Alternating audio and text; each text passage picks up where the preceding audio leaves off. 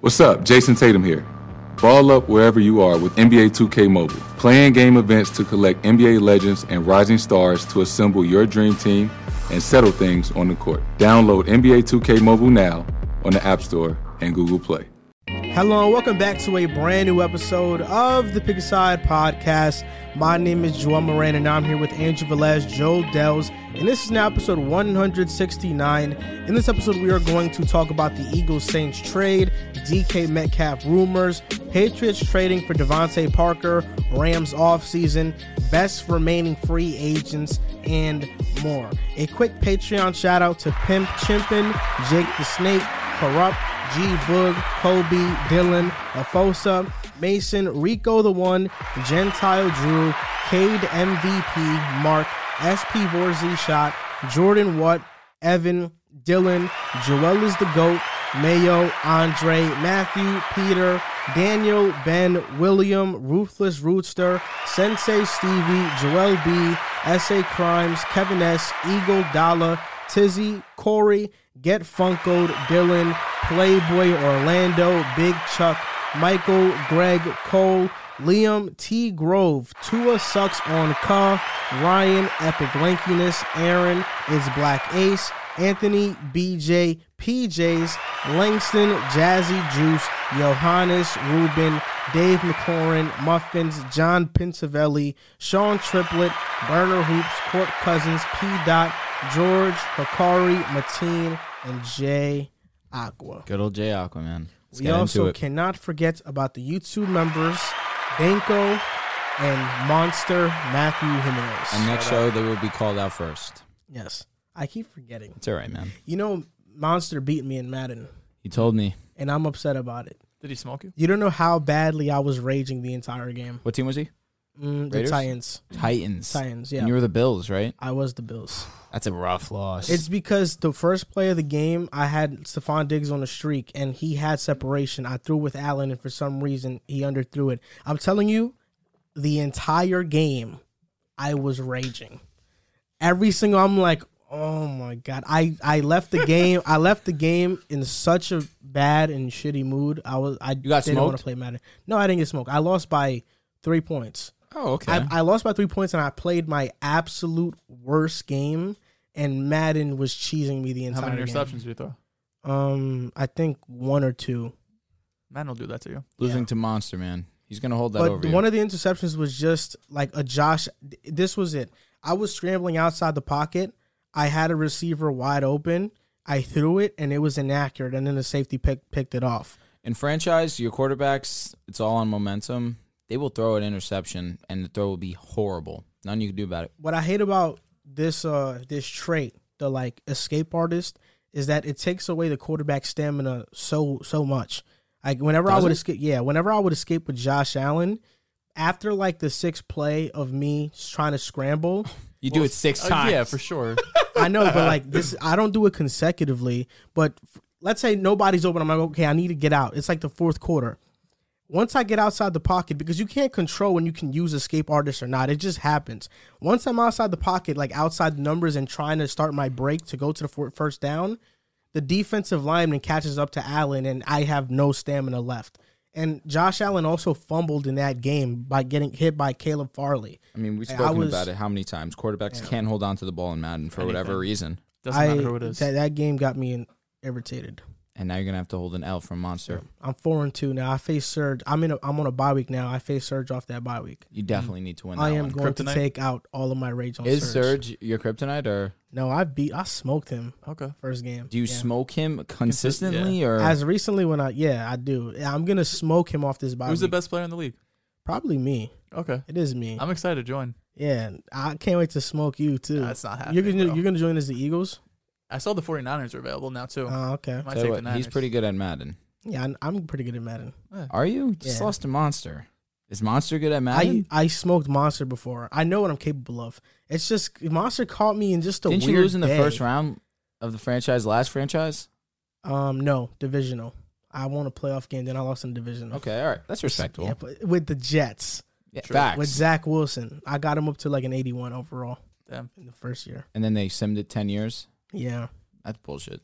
It's always something. You know, you should. I want to actually face Joel in Madden, like not even on some franchise thing, but like just like face you. We could do that just to see like how good you are. I like that. Measure the skills. You guys might never see me play Madden if all you guys are gonna do is play on PS4. It's unfortunate. You should just get a PS4. No. Yeah, get a PS4, bro. Yeah, no, I'm not doing that. PS4 is better than Xbox, I think. PlayStation in general. I just don't like PlayStation's controller. Xbox, PS5 is better. Xbox 360 greater than the PS3. PS4 was better than the Xbox One. And now these new ones. The PS5 is cooler. The concept is cooler. It's basically the same thing for the Series X. I'm going to be real with you. But the graphics are a little bit cleaner. I feel like we're moving away from consoles as a whole. You think so? Yeah. Oh, because everyone's going PC? Mm-hmm. I think we're moving away from that as a whole. It's going to be more of a luxury than a console, you're It's saying? going to be more streaming, too, Yeah. I think, all of these games. It's going to be like having a console is going to be more of a luxury. Like, oh, you have it more so than that's what I use to game. I don't know if PlayStation has this, but Xbox in the last couple of months has cloud gaming now. So you could play a game without downloading it straight from the Xbox store. Yeah, It's because crazy. Xbox, Windows, Yeah. PC, like basically Xbox has already transitioned to be more PC oriented. But if you have that on Xbox already, you don't really have a need to go to PC if you could just stream games directly from your console. Facts. Yeah, that is a great idea. Yeah, it's kind of like glitchy and laggy sometimes if you don't have great internet. But overall, I mean, for it just launching, it's pretty good. PlayStation has the, I guess, the tool that you can, if you're playing a game and this guy wants to play, you can just toss it over to his console and he can play.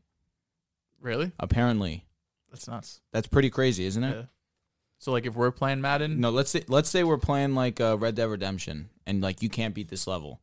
Your boy can do that for you. You could just hop right in? Apparently. That's what I'm you told. can do that. You can do that. On PS5? Yeah. You have to have a pretty stable connection, though, in order for it to work. Makes sense. That idea is crazy. It is. What's the word I'm looking for? It's not tool.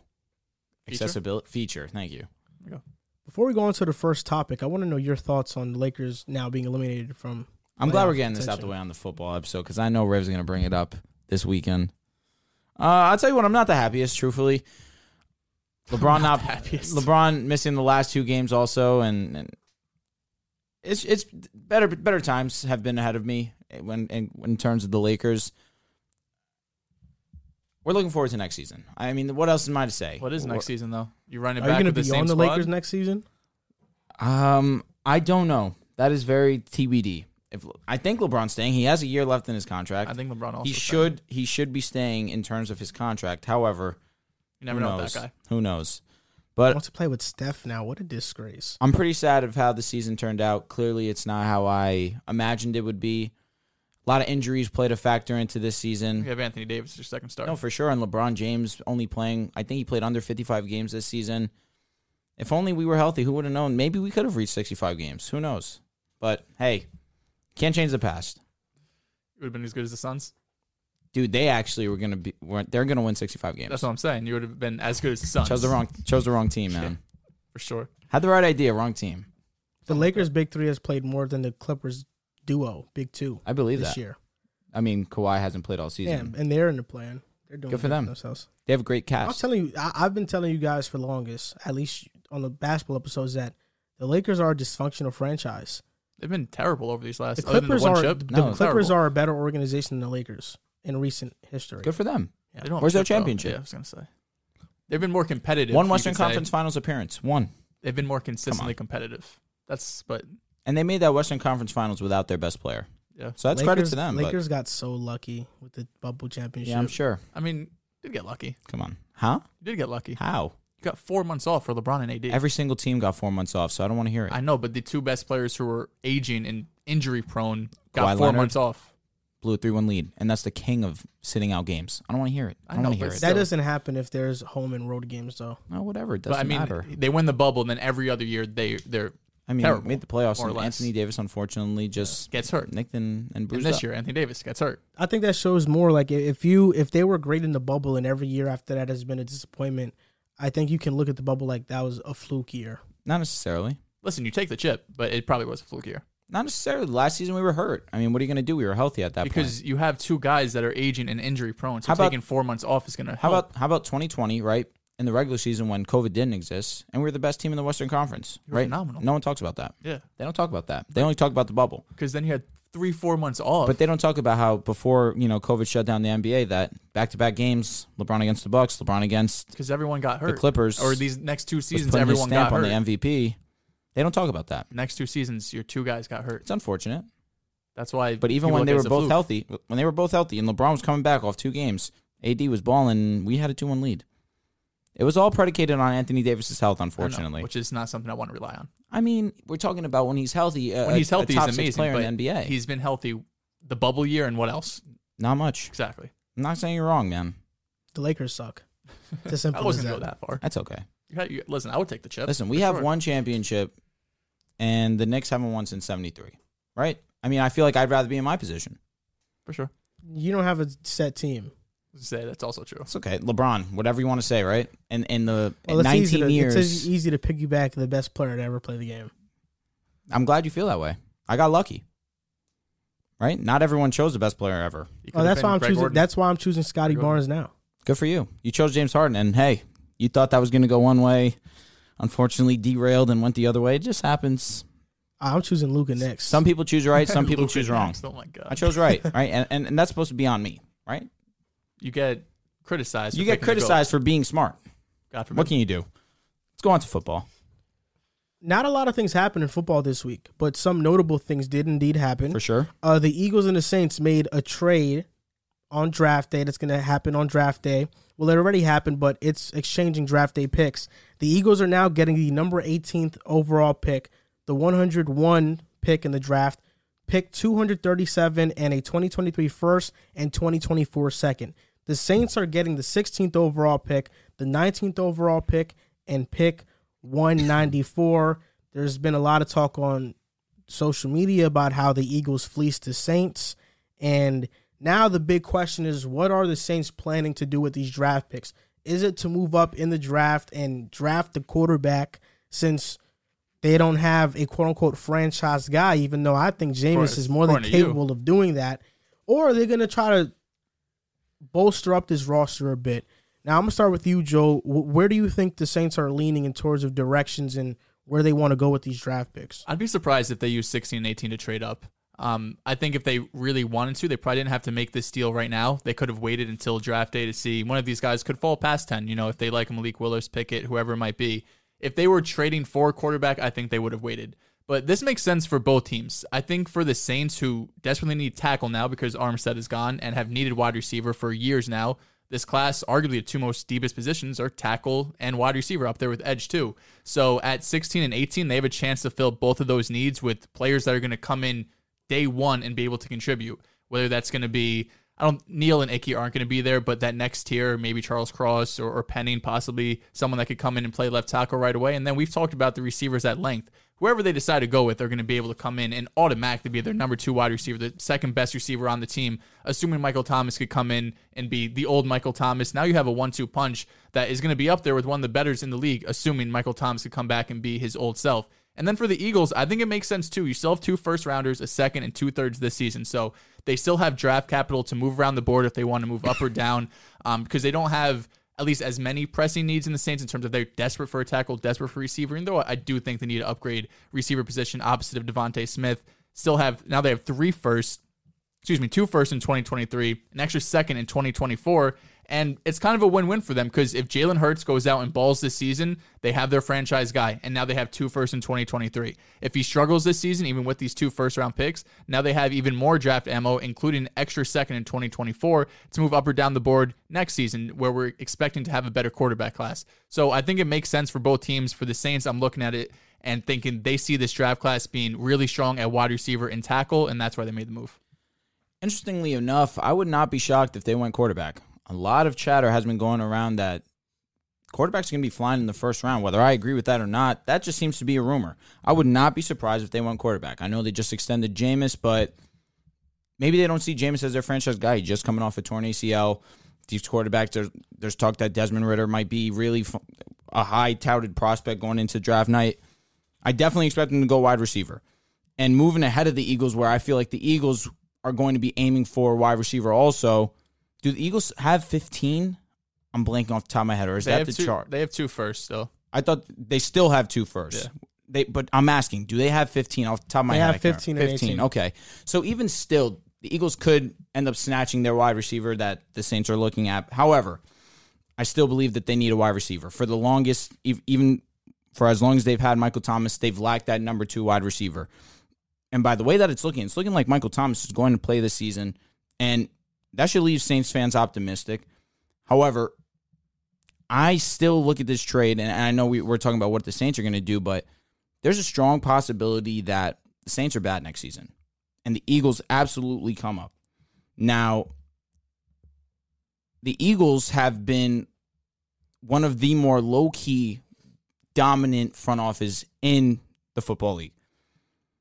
Next season, if the Saints are not good, which is a strong possibility, given the fact that they won games last season, but they were mediocre for a majority of the part. And now that Sean Payton's there, they don't have a competent, or let me not say that. They don't have a proven, thank you very much. They don't have a proven head coach. There's a strong possibility that they're a bottom 5 team in the NFL. And now the Eagles are in position to have a top 5 pick. I don't think that that'll happen, but that is a strong possibility. For this draft, though, and going back to that topic, I do think that there's a strong chance that they go quarterback. You want to plan for the future, and I'm not sure that I can trust on Jameis to be my plan for the future. And wide receiver, it is the most glaring hole for me. Defensively, I feel like they're fine. You mentioned left tackle. This is a pretty strong tackle class, but right now, the most important things in the NFL, yes, offensive line, but securing your franchise quarterback and adding weapons. You have been on the right side of history in the sense of you need weapons in today's NFL, and I could not agree more. You can't just have MT. You need more, especially with a guy like Jameis, who's shown last season that he can be solid with a group of mediocre guys, but let's not put him in that situation. Get him these wide receivers to give him some confidence going into the season. I think the Saints are closer to being a playoff team than a bottom 5 team. I think this trade puts them in great position to fill out needs. You mentioned left tackle. I think Evan Neal-Icky definitely not making it that far in the teens. Charles Cross, I think he's a top 10 pick. I don't think he's going to make it to the teens. I think they will draft most likely Trevor Penning, who, seeing some tape of him, I'm not the hugest fan of, but that's a guy who does have potential. He has a lot of size. And at receiver, there's a lot of options. A lot. Chris Olave, Garrett Wilson won't be there. We probably are sure of that unless something crazy. Apparently, there's talks that he might be dropping on boards as well, which is nuts. But let's just say for the sake... That time of the year. It is. Let's just say for the sake of this segment, the Saints draft Trevor Penning and Chris Olave. You have a Saints roster who they just signed Andy Dalton as a backup. So Jameis Winston, if he's missing 2-3 games, you have Andy Dalton there who can hold down the fort for a little bit. It's Jameis, Kamara, Thomas, Olave, Traquan Smith, or Marquez Callaway. I think in the second round, they can go for a tight end, maybe a Trey McBride. I like Ulrich a lot from UCLA. He's a very explosive tight end. Okay. Jeremy Ruckert from Ohio State. You can get a tight end in the second or in the later rounds if you're the Saints. And then your offensive line, after losing Teron Armstead, you got Trevor Penning, Andres Pete, Cesar Ruiz, Eric McCoy, and Ryan Ramczyk. So your offensive line won't be horrible. If Trevor Penning at least is like solid year one, you have a good offensive line. You have good weapons. I think Jameis, you guys know I'm high on Jameis. 14 touchdowns, 3 picks last season. He can have a breakout season this upcoming year, I believe so. I'm a big believer. Michael Thomas is going to come in and he's going to make him look really good. And then defense. The defense is still elite.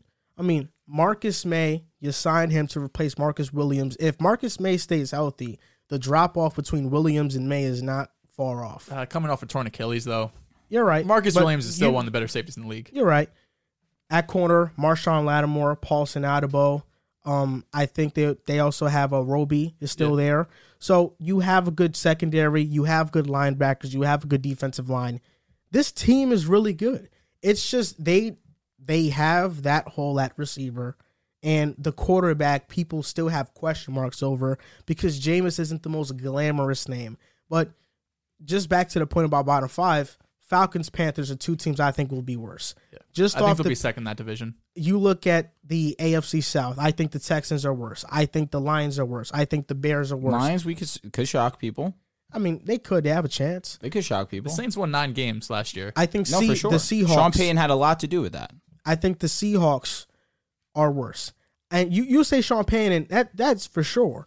But let's not forget Dennis Allen was the defensive coordinator for a team that shut out Tom Brady for one of the better defenses. That defense is still intact. The defense is still going to be a top 5, top 10 defense in the league. I don't know who the OC is. It's blanking on the top of my head. Are you guys going to trust me to look something up? But I do trust the weapons and at least the core that they have. Pete Carmichael. I'm not familiar with his history. He might have been Sean Payton's assistant for years. Saints to retain Pete Carmichael as offensive coordinator. So I think that's a good move for them. Familiarity within the system.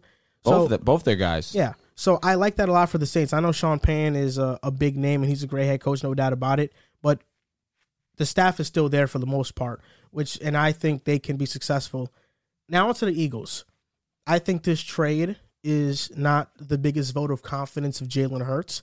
I think they are already looking at 2023 and saying, if Jalen Hurts doesn't have the year we expect him to have and doesn't drastically improve his throwing, then we can be looking at a Bryce Young, a CJ Stroud. We can be looking at one of these top quarterbacks in a draft, and we have the capital to not only move up, but maybe your prediction of the Saints being a bottom 5 team comes true. For sure. And now they have that top pick. Now you're in a position to draft a top quarterback and replace Jalen Hurts. But I also think they weren't going to use all 3 first-round picks. I don't think the Eagles have 3 major holes on their roster to begin with that they need to spend a first-round pick. We've talked about it before that there's more depth in this draft. I have the Eagles with picks 15 and 18. I think 15 is an edge rusher or corner. So George Karlaftis, David Ojabo, who might slip in the draft because of his injury, Jermaine Johnson, Trent McDuffie, Derek Stingley. I think Dax Hill would be an excellent fit. Maybe they draft a receiver with that pick as well. It's very possible they can. I think go they need Olave, a receiver. They've been trying a for years. A Watson. There's a lot of receivers out there to get. So I think this improves the Eagles not only for this upcoming season, but it's also a look towards the future and what they can do next year in next year's draft as well. I don't strongly disagree with the opinion of you get to see what Hurts has this season. If he shows out, you have these picks, and now you can either continue do what you've been doing, hold these draft picks and see if there's any suitors, and you continue to have future draft capital, which is a reason why I'm on the side of them being one of the better front offices in the NFL, where they overachieved this past season, made the playoffs, had 3 first-round picks going into this offseason, and now are already in business with the Saints and have future draft capital for 2023. That's credit to what they're doing. But now you get to see what Jalen Hurts has. If he's that guy, you have these picks, and now you can actually put them towards building a great team, a solid core around him. Or, like Joel said, there's a strong chance where they could use this capital and move up in the draft. Because Bryce Young is one of those talents right now that everyone's going to want. Yeah, Bryce Young, you need probably the first overall pick to get him. Now, I agree. As we're standing now. So, depending on where that Saints and Eagles pick lands, I also agree that I think the Saints are going to be better than I have them closer to a playoff team than a top 5 team. I just think bottom the 5 NFC team. bottom 5. Mm-hmm. I think the Saints also made this move just because of how weak the NFC is. They see this as an opportunity to. They're probably not going to win the division with Brady there, but they probably see it as we're going to have as good of a chance as just about anyone else who's going to come in second place in their division to go into the playoffs. And if we have a great defense, if Jameis is able to take care of the ball with these 2 first-round picks, they're probably viewing this season as we can make a playoff push, which is why they're willing to give up that 2023 first-round pick. Because they're saying that's going to be late teens, maybe the 20s. If we can make a push, I'd rather do that now, get everyone on board with Dennis Allen. Maybe Jameis could stay around for another season. Because even if they do great, they're still going to need a quarterback. But if they do great, they're not going to be able to get one at 23, or at least not one of these high prospects that we're expecting to come out in next year's class. But I like it on both sides. But I'm a little curious why you think it's against Jalen Hurts, right? Because I understand why, like the logic behind it. Like you're getting draft picks in the 2023 class, which is projected to be a better quarterback class than this season. But if you want one of those guys, you're going to have to get in the top 5 probably. If you want Stroud or Bryce Young, you might have to get in the top 3. And that's going to take a ton of picks, especially if we're expecting both the Eagles and Saints to be borderline playoff teams. I don't think the Eagles made this move with the intention of Jalen Hurts. We're not the most confident in him, and this is why we're going to set ourselves up for next year. That's not what I was referring to. What I'm referring to is that the Eagles now have capital. we've seen this past offseason how many superstar quarterbacks ask for out. The Eagles are positioning themselves not only to land a top quarterback prospect, but have all the assets possible to trade for a superstar quarterback if they become available. Good point. I don't think the Eagles are the most confident in Hurts. I don't think think? I don't think they think he is the franchise quarterback. They're not looking at him like the Chargers looking at Herbert. Of course. But they gave him a vote of confidence this offseason. They did, for sure. But I agree. Listen, I love Jalen Hurts, but if you have a chance, Russell's not getting traded. But like this past season where Russell Wilson becomes available, yeah, you move off Hurts and get Russell Wilson, and something like that could happen. And the playoff game was bad. Oh, it's terrible. The playoff game was bad. That was the worst matchup possible for them. It was them. against the Bucs, but it also he missed a lot of It was throws. the worst case scenario because it exploited his weakness, which right now we know is his arm. They took away the run exactly because they're one of the best rush defenses we've ever seen in our lives. I'm giving them that credit. And now you're forcing him to try and win you the game with his arm. You're not going to win with Jalen Hurts throwing 45 times. And that is a worry, especially in this football league. Yeah. I'm just saying. That's what, let me get another year of progression. Let's get him another weapon and, see what he could do. He should be, I need him to be competitive. Is there a world where he can reach any type of stratosphere as Lamar Jackson? No. No way. Not Lamar. We're talking about a top 7 quarterback. I'm just saying maybe in that realm. Tyrod Taylor. Would you be happy with that? Tyrod's a good quarterback. He is a good quarterback. That's always my comparison for Jalen Hurts. I know. And Tyrod's someone who got paid to be a franchise quarterback before, you know? So I don't hate that comp. He made the playoffs multiple times. Yeah, I've been on record saying that I like that. One time with the Bills. Yeah. I think people look at the Eagles last year and they feel like it was like a fluke year. I mean, they're going to have an easy schedule. Again, they have a top 5 easiest. They have play the NFC East. Yeah. The Eagles have one of the top 5 easiest schedules in the NFL. You look at what their front four is still elite. You have Fletcher Cox, Derek Barnett is back, Josh Sweat, Brandon Graham. They signed Hassan Reddick. Offensive line, one of the best in the league. Devontae Smith, who projects to be a number 1. The running game is still going to be there. Darius Slay, Anthony Harrison is secondary. And they signed Kaiser White from the Chargers, who's a good linebacker. I said with picks 15 and 18, they could go edge rusher, but they could very well go with a Nakobe Dean or Devin Lloyd, and they can upgrade, they can bolster the linebacker unit. And I think right now I'm leaning towards the Eagles going more defense heavy. I think Linden pairing that with Devonta would be absolutely electric. You have that one that is actually a tactician with his routes, and then you have that go up and get a type receiver. London? Yeah, exactly. I feel like that would be perfect for not only Fields but the offense to really Hurts. Be. Thank you. With Hurts, that it could really be a dynamic offense. So this could be the potential Eagles defense after draft day. Let's hear it. Brandon Graham, Fletcher Cox, Derek Barnett, Josh Sweat, Hassan Reddick, Kaiser White, Nakobe Dean, Darius Slay, Derek Stingley if he drops, or Trent McDuffie, Avonte Maddox, Anthony Harris, and Marcus Epps at strong safety. I think that's a really good defense, and you couple that in with the elite offensive line they have already, an elite running game. I don't think last year was a fluke year. I think the Eagles got drastically better this offseason. They were slept on last season, and they would be my favorites, at least right now, to win the NFC East. I respect that opinion. I'll still ride with Dallas. Especially with Dallas losses. No, I understand, but I still trust Dallas. But I'll say this. Let's pray for Miles Sanders' health this season. I want to see what he can do with actually a full season of being healthy. They're gonna need to bring. They have to. They have to. They need depth. And they drafted what was the running back last year? He's a pass catcher, but he could run too. Kenny Gainwell. He was solid. They gave him a lot of work. Jordan Howard came in at times, looked good, but they don't need Miles Sanders to be that. No, they don't need it, but I would like to see it because he does have big play abilities. It's just a matter of opportunity and I feel like being the healthy. Eagles, I don't know which way I'm leaning towards more. Drafting corner and linebacker or getting a George Karlaftis here. I think they need to go receiver. Why? I definitely think they need receiver, without a doubt. I think the thing with it is the receivers in this class are definitely great, but I think you can get a great receiver in the second round in this draft. This was also be 3 years in a row taking a wide receiver round 1. Jalen Reagor, Devontae Smith. Yes, you're 100% right. I don't hate it. I don't care. Yeah, I don't care. They just missed on Reagor. What are you going to do? But Devontae Smith looks like he's going to be a hit. I also don't think they're desperate to draft a receiver. They just signed Zach Pascal. No, I'm being. I know you're laughing, but I'm being serious about it. I'm being serious. How many yards last year? 500. He had under 400. 400. Come on. Quez Watkins is going to get more burn than I'm going to be completely frank, dude. It might be like 378. Let me know if I'm right. But Dallas Goedert, it's 384. Close. Under. Price is right. I'd win.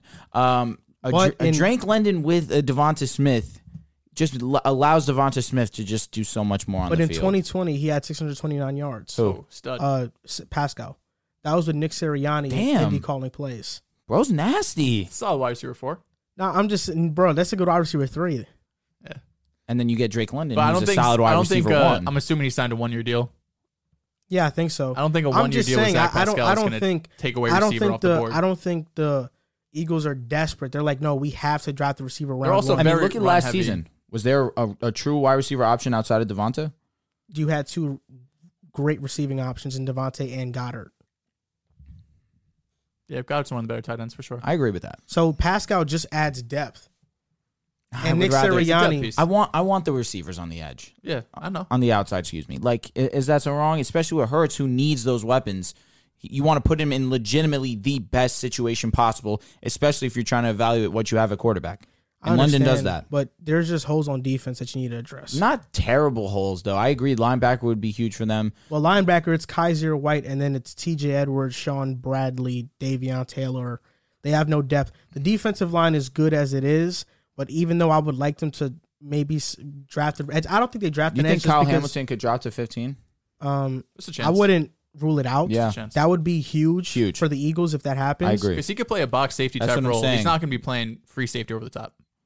But also, you look at this, like Darius Slay, he's older. He had a great season. No, you're right. He was great last season, but you don't think the Eagles are looking at this like, okay, we need a corner that we know is going to be here for 4 to 5 seasons after Slay. And they have 15, or with 18, Slay. correct? 15, 18? Yeah. They could still get a receiver at 18. And let's say Olave's looking to project high. Yeah. Jameson's also projecting to go high. I would rather take the receiver at 15 or 18 and wait on linebacker in round 2 because I think linebacker is going to fall more than a receiver. Treylon could still be there at 18. He'll probably be there at 18. London, say it more time. London, excuse me. There's a chance he's there at 18. I'm assuming he's not going to be there. Garrett Wilson, I don't see him being there at 18. So you're looking at maybe Olave. You're looking at maybe Treylon Burks. Jameson. I think they're talking like Jameson's still going to be the first wide receiver off the board, which I am happy with. I'm more than happy with. He is the best receiver in this draft, in my opinion. However, there's a strong possibility the Eagles could hit a home run this draft easily. They're in a great position where they could get exactly what they need, and they don't have to do anything else. Sure.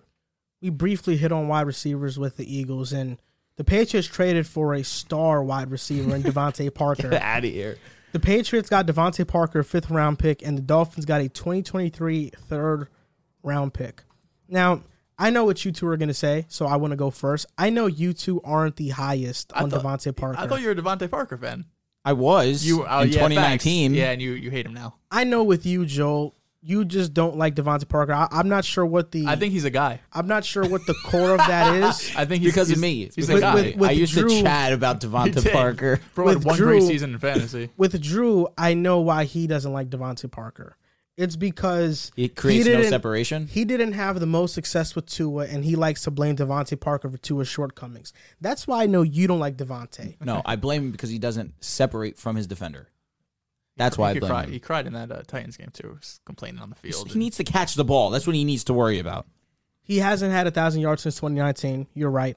515 yards this past season in 2021 in 10 games, which isn't bad. You know, that's like on pace to have about 800 yards. That's not horrible. In 2019, he had a 105.8 passer rating when targeted, and that was when Ryan Fitzpatrick was the quarterback starting there. Let's get this out of the way. Mac Jones is not Tua. He's better than Tua. He's also not Fitzpatrick. Mac Jones. How is he better than him? Can get the ball to Devontae Parker in places Tua simply couldn't. That's wrong. But it's as simple as that. That is one of the worst takes ever. Can I finish? But real quick, one sentence. Mac Jones isn't going to throw the type of balls that Fitzpatrick did in his great season with Devontae Parker. Mac Jones, lesser rip. Not like Tua Fitzpatrick, bro. doesn't, like- Fitzpatrick is That's like the because gunslinger. that's because he's not a dummy. But that's why Mac Parker Jones had such a great year. Yeah, Mac Jones he can Yeah, it was let a it rip lot though. of. Oh, there's Devonta. Yeah, I'm gonna throw it up. Yeah, Fitzpatrick's just a gunslinger. That's all he is. But Mac Jones is smart, but he knows when to take chances. It's simple as that. Oh, but I say that about Tua, and I'm outlandish. Get out of here. Yeah, because his rookie season, 22 touchdowns, 13 picks, better than any season Tua has had, and that was with no receiving weapons. Last season, if Tua plays plays the full year, his stats are better than Mac Jones. I don't want to hear it. Thank you. Regardless of what anybody wants to say about this move, I saw your tweet. Oh, why trade this when you could have got Amari Cooper? Whatever. You could throw shots at the Patriots. I think they were trying to get Amari. Personally, the Patriots got better with this move. Mac Jones, Damian Harris, Devontae Parker, Kendrick Bourne, who was coming off his career year, 800 yards, Jacoby Myers, Hunter Henry, Jonnu Smith. With another year under this offense, maybe we see Hunter Henry and Jonnu Smith play better than what we thought they would play than last season. I think last season, more so for Jonnu Smith, was disappointing. Maybe he didn't get any chances. Maybe in his second year in the system, he's going to be better. The offensive line, I think, is still solid. Michael Onwenu is going to take over that guard spot now that Shaq Mason is gone. David Andrews, Trent Brown, Ted Cars is gone, you're right. Isaiah Wynn. I think they can replace they can get a guard in the draft, so that's not the biggest issue. My biggest issue with the Patriots is that I don't know what system they're running. They're talking about Joe Judge calling offensive plays. Now it's Bill Belichick. I'm not sure what system they're going to have in place. I'm not a big fan of rookie quarterbacks jumping from system to system. But when it pertains to Mac Jones, he's one of the smartest guys out there. He's cerebral. Because of that, he can learn this thing quick, and I'll trust in Mac. You know, I'm a believer in Mac. I'm Mac Attack. That's my guy, the Mac sauce. What I worry about, though, is system. I'm not sure what it's going to be. 8 touchdowns, 7 picks in his last 6 games. Struggled. Yeah. You can see as the season went on, he struggled, which is usually the opposite of what happens with younger quarterbacks. Usually they struggle in the beginning, then they figure out later. Mac Jones struggled late. I still believe in Mac Jones, though. I think he can process defenses at a high level. I think he can process information at a high level. I think he could make a lot of throws on the field. I love his pocket presence. I love his moxie. That I agree with. But the Patriots feel like a third-place team in the AFC East. I think the Bills are over them. The Tyreek Hill and Teron Armstead addition for Miami, I would boost them over the Pats. I also don't think the Patriots' defense is a strong point anymore. I think their offense is better than their defense. You don't have an elite pass rusher on the Patriots' defense. The best guy is Matt Judon, who he has these high sack numbers. He's highly impactful, but the pressures aren't always there with him. Dante Hightower is now gone, I believe. I don't think they brought him back. I'll let you know. So the line, J.C. Jackson. Yeah, you lost J.C. Jackson. It just feels like a bunch of what ifs. You brought in Jabril Peppers, but I mean, how good is Jabril Peppers at this point in his career? Whoa. Throw some respect on the Jersey native, please. I mean, he's good, but he's not changing around a defense, and he struggles in coverage. He does. I think the Patriots' defense right now, which is crazy to say, is the weak point of their team. The offense is a strong point, and the offense isn't anything that you look at, and I don't think any defense is like, we have to prepare for any guy on that offense. Nobody's looking at Devontae Parker or Bourne or Henry and Jonnu Smith saying we have to shift our game plan. The running game is something to be wary about because they did have one of the better rushing teams in the NFL last season. But the Patriots just look like a team that are getting worse, and you really don't know how because who are they paying all this money to? It's a great question. Do you want to talk about your boy Devontae Parker? Nah, you can go ahead, man. You made an interesting point about the Patriots because they did get better with this trade, right? I agree. And it's not giving up a third. It's more they're trading back. They gave up a third. They got a fifth in return. I believe it was for the 2022 draft, right? So it's more of a trade back. You require a fifth, but still the caliber of player in the third round compared to the fifth round, it's a pretty decent difference. You know, third round pick, you're probably still looking at a starter, where the fifth round pick, you're probably more looking at a special teams guy that you could hope one day could become a starter. So it's not like they gave up nothing. But Devontae Parker, it just doesn't move the needle for me. You know, I had the tweet out there saying, why trade a 5th-round pick for Amari Cooper when you could trade a 3rd-round pick for superstar Devontae Parker? Devontae Parker is, at this point in his career, he had the great season with Ryan Fitzpatrick where he showed to be one of the better 50-50 ball receivers. Fitzpatrick was letting it sling, and, you know, Parker put up a great season with him. Once Tua came in, the offense changed around. It was more RPO. It was more based on getting separation, which is something that's not Parker's strong suit, right? That's not where he's going to excel or succeed in the NFL. Mac Jones, I think it's a better fit in terms of him versus Tua, just because of based on the offense, right? He's a better quarterback. I do like Mac more than Tua, but that's not the reason I was going to say. There's nothing Mac does better than Tua. He's a better quarterback. There's nothing he does better than him. I think that the offense in New England is not going to be RPO centric, and it's not going to be based on this, on quick passes at least. I think Mac Jones has better chance to move the ball down the field. Now we'll see with McDaniel there how that changes with Miami, but regardless, I think it was a good move for both the Dolphins and Parker. It seemed like they kind of amicably split ways, right? Parker didn't really want to be there. I know there was rumors for a little bit, at least the last month or so, that Parker wanted to move on. So I'm glad that they were able to do it. Interesting enough, they trade in division, which is something you rarely see across the NFL. And then the Mets and Yankees made a trade the day after, which was pretty funny. But I still look at the Patriots offense, and they need a number one receiver, right? Devontae Parker, Kendrick Bourne, Nelson Aguilar, none of these guys are number ones. In this draft, it doesn't feel like the Patriots to take a receiver in the first round. Last time they did it was N'Keal Harry. That didn't work out really good. And this kind of feels like the end of the N'Keal Harry era for the Patriots. I think they're going to move on for him at some point or another in this offseason, with Parker coming in, kind of being that big body receiver that they expected Harry to be, who also struggled with separation in college. But people and scouts just kind of thought he'd be able to get over it. Unfortunately, hasn't happened at this point in his career. But for New England, if they take a receiver round one, then it makes a bit more sense. So now at least you have some depth there, and you have multiple guys who could do different things as well. We talk about, building a starting five of receivers, guys could go deep, contested ball guys, route runners. They're kind of building that, but they're missing that elite option. And I think one area where they could in-house improve is at tight end. They have Jonnu Smith, who they just paid $50 million for, who's a vertical threat, someone who's insanely athletic, causes mismatches across the field, and they just didn't use him last year. I think he had 200 yards. Hunter Henry was more of the red zone threat who had, I believe, 10 touchdowns. He might have led all tight ends in touchdowns last season. Dawson Knox. Number two, Dawson Knox. Better than Gabe Davis. I told you. I keep telling you about Dawson. I have him in two of my dynasty. Yeah, teams, you're bro. welcome, because I keep telling you that he's elite. You're a fan. But yeah, if they're able to, at least bring Jonnu to what they expected him and what they paid him to be, pair that with a number one receiver, however they get it, I would have liked them to be more aggressive to get Amari Cooper. I know you're going to be paying him more than Devontae Parker, but you're also getting a lot more from Amari Cooper than Devontae Parker. Isn't Devontae Parker just what they wanted N'Keal Harry to always be? More or less, yeah. That's why I think that's kind of the end of Harry's tenure. I just feel like my big issue is, which I keep saying over and over again, is he lacks the ability to separate. It's not as bad as you think, though. No, do you think so? In terms of contested balls, he was among the league leaders in contested catches. I wonder why that is. Because anytime he has an opportunity to catch the ball, it's because he cannot separate from a defender.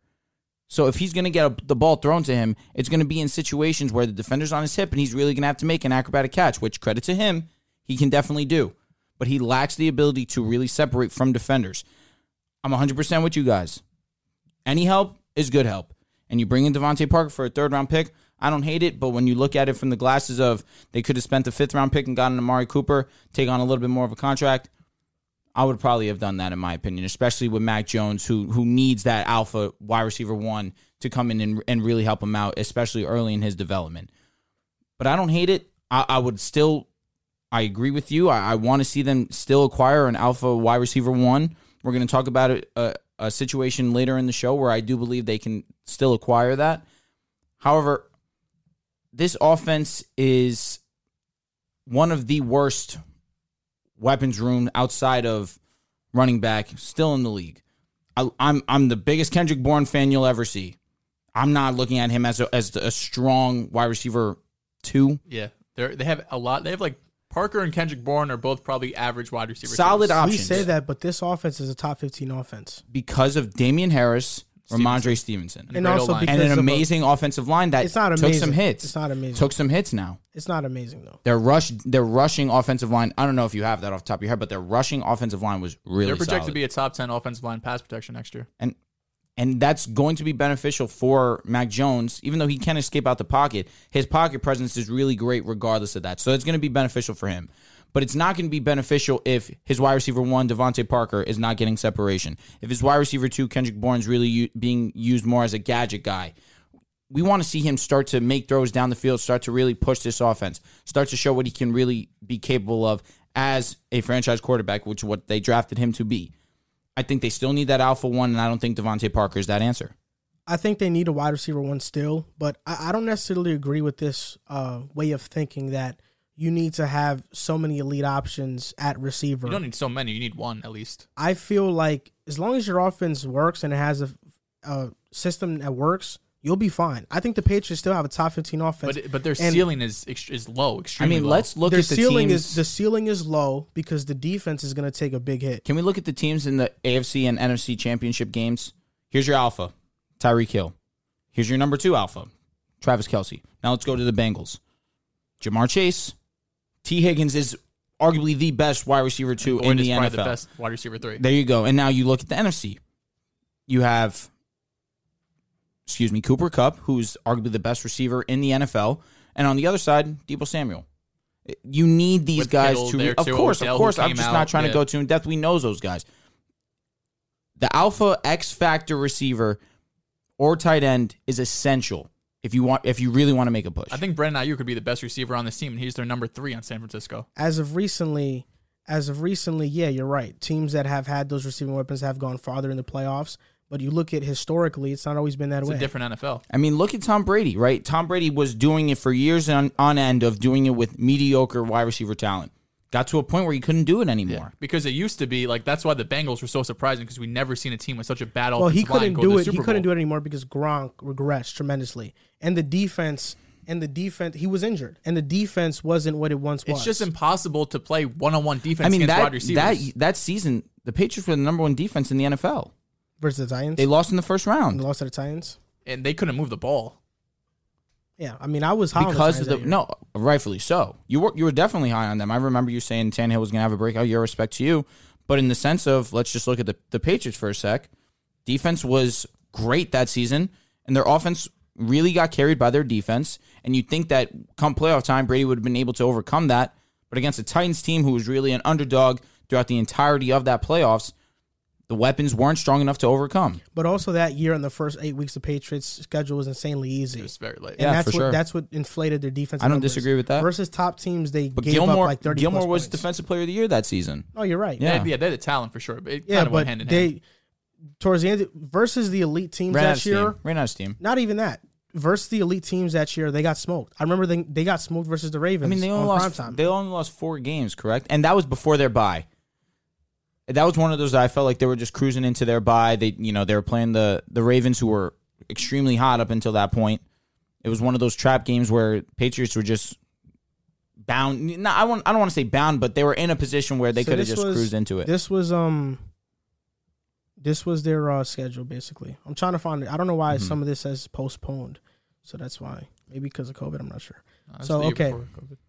week 1, Miami. Or no, hold up. I'm on 2020. Because I remember that season, the week 1 was Miami versus the Ravens, where Minka requested out of the Miami Arthur 5 after. touchdowns. So I have exactly. So week 1 versus the Steelers, beat them 33-3. They beat the Dolphins 43-0. They beat the Jets 30-14. They faced the Bills. They beat them 16-10. Before Allen was an elite quarterback. They beat the Washington Commanders 33-7. They beat the Giants 35-14. They beat the Jets 33-0. They beat the Browns 27-13. When they faced the Ravens, they lost 37-20. Then they beat the Eagles 17-10. They had their bye week. They barely beat the Cowboys. They beat them by 4 points. I remember that was like a primetime game or like a 4:00 game. The Texans beat them 28-22. They were a playoff team that year. The Chiefs beat them 23-16. The Patriots beat the Bengals 34-13. The Bills lost 17-24. The Dolphins beat them in the final week of the season. So like 2 division games. but like their schedule was easy. The only playoff teams definitely. they faced was the Bills, the Chiefs, the Texans, and the Ravens. And at least in the AFC, and they got smoked by all of them except the Bills. But The Chiefs didn't really smoke them. It was a touchdown. But to come back to the main point, you don't think they need to go out and get an alpha 1 because Correct. that changes the offense and that puts them in a chance to win multiple playoff games. Without it, I don't the think offense it's their is biggest. limited. I think right now their defense is really bad. I mean, I think their defense is going to be a bottom 15 Belichick's defense. I was going to say, as long as you have Belichick, you should Look be at this cash. defense. Dietrich, Weiss. Not much talent. I like agree. I like Christian Barmore, so I'm not going to slander him. David Gochow, Lawrence Guy, Matt Judon, Jawan Bentley, Mac Wilson, Malcolm Butler, Adrian Phillips, Devin McCourty, Jalen Mills, Jonathan Jones, Jabril Peppers. Secondary is still okay. Terrence Mitchell, Kyle Duggar. I mean, Malcolm Butler is. He's old. It's Maybe he okay. has a I'm not saying resurgence it's. with his old I'm not team. saying it's great. It's still it's a good This secondary. defense, I think the biggest problem with the Pats right now is that their defense is not good. They need edge. Yeah, they need edge. I think they need a corner, which they lost with JC. They need more linebacker help. They need a lot of things. I think on offense, you look at the offense, the offense is filled out. They just need the number one guy, but they can get by without that. The defense is really what it's like. You can see teams like the Bills put up 40 on them in the playoffs. Those good offensive teams are going to score big on the Pats this upcoming season. Teams who score more, we saw this last playoff run. If you have I'd rather have the great offense and a bad defense than the other way around. If you have a bad offense, write yourself off. You have no chance. I'd rather have that number one receiver, and you could go toe-to-toe. I mean, the Patriots aren't there yet with the Chiefs and the Bills, but at least give yourself a chance to score 24, 27 points and make it a game. We also saw the Niners go toe-to-toe with the Rams because their defense was able to hold up. They also had Debo, who's one of the more versatile options there is. George Kittle, regardless. Elijah Mitchell. And in that game, they weren't able to do much because of Jimmy G's injury. He wasn't able to really throw it. I feel like Debo still had a decent game, did he not? He probably did. I feel like the offense did nothing in the second half. For New England, you're saying? Oh, in that game? No, San Fran. I mean, I remember, didn't Garoppolo have over 250 passing yards? Well, you could check. All right. I just felt like there was several moments in the game on consecutive drives where the Niners were able to get nothing. It was 3 and out, 3 and out, 3 and out, 3 and out. Garoppolo threw for 232, 2 touchdowns, an interception. Debo was 7 carries, 26 yards. Elijah Mitchell, 11 for 20 yards. Not good at all. Debo, 4 receptions, 72 yards, a touchdown. Yeah. Mitchell had 50 receiving yards. Ayuk had 69 receiving yards. Nice. Talking about an alpha wide receiver, there's a couple that may be available. Well, 2 specifically, DK Metcalf and A.J. Brown. The Titans have said that they're going to work on getting a long-term deal with A.J. Brown, so he might not be moved. And as of recently, they're saying the Seahawks aren't taking offers for DK Metcalf, but there are some rumors surrounding him. His name, along with A.J. Brown, they have been tied in to with the Jets. I mean, what do you think about this DK Metcalf situation?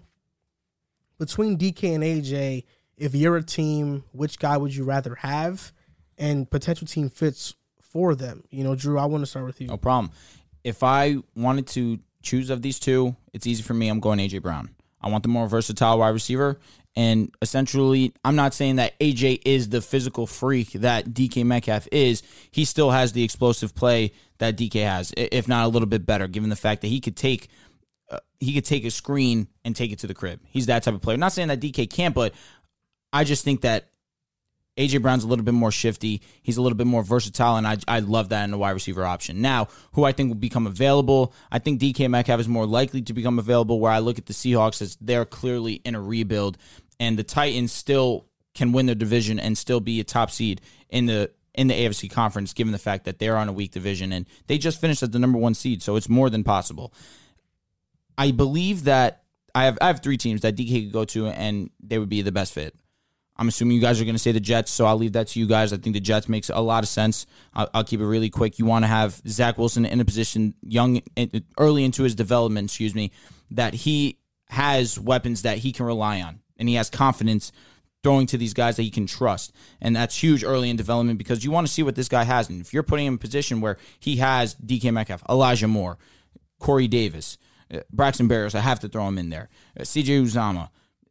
This is a weapons room that is actually respectable, and now there's no reason why Zach can't succeed. No, number 2, I have the Saints. We spoke about it earlier. They are in desperate need of a wide receiver. They now have 2 first-round picks. Maybe you want to trade one of those later ones for a DK Metcalf. I wouldn't be too opposed. The only thing that I see as a little bit of a clash is that they're in the same conference. I don't know if they'd be willing to do that. Now, my last team is the Patriots. I said that I was seeking an option for them to get a wide receiver 1 alpha. It's pretty perfect in this sense where they have the 24th pick overall. Patriots have been prone to trading their first-round picks for as long as Belichick has been in the NFL, and now this solves that alpha problem that we just had a 25-minute discussion on. You put, similar to Zach Wilson, early into Mac Jones' development, you want him in a situation where he has guys that he can trust and have confidence in throwing the ball down the field. And we talk about wanting to see Mac Jones move the ball downfield. Right now, there's no better option than DK Metcalf. If there's one coach in the entire NFL I can't trust, it's Pete Carroll.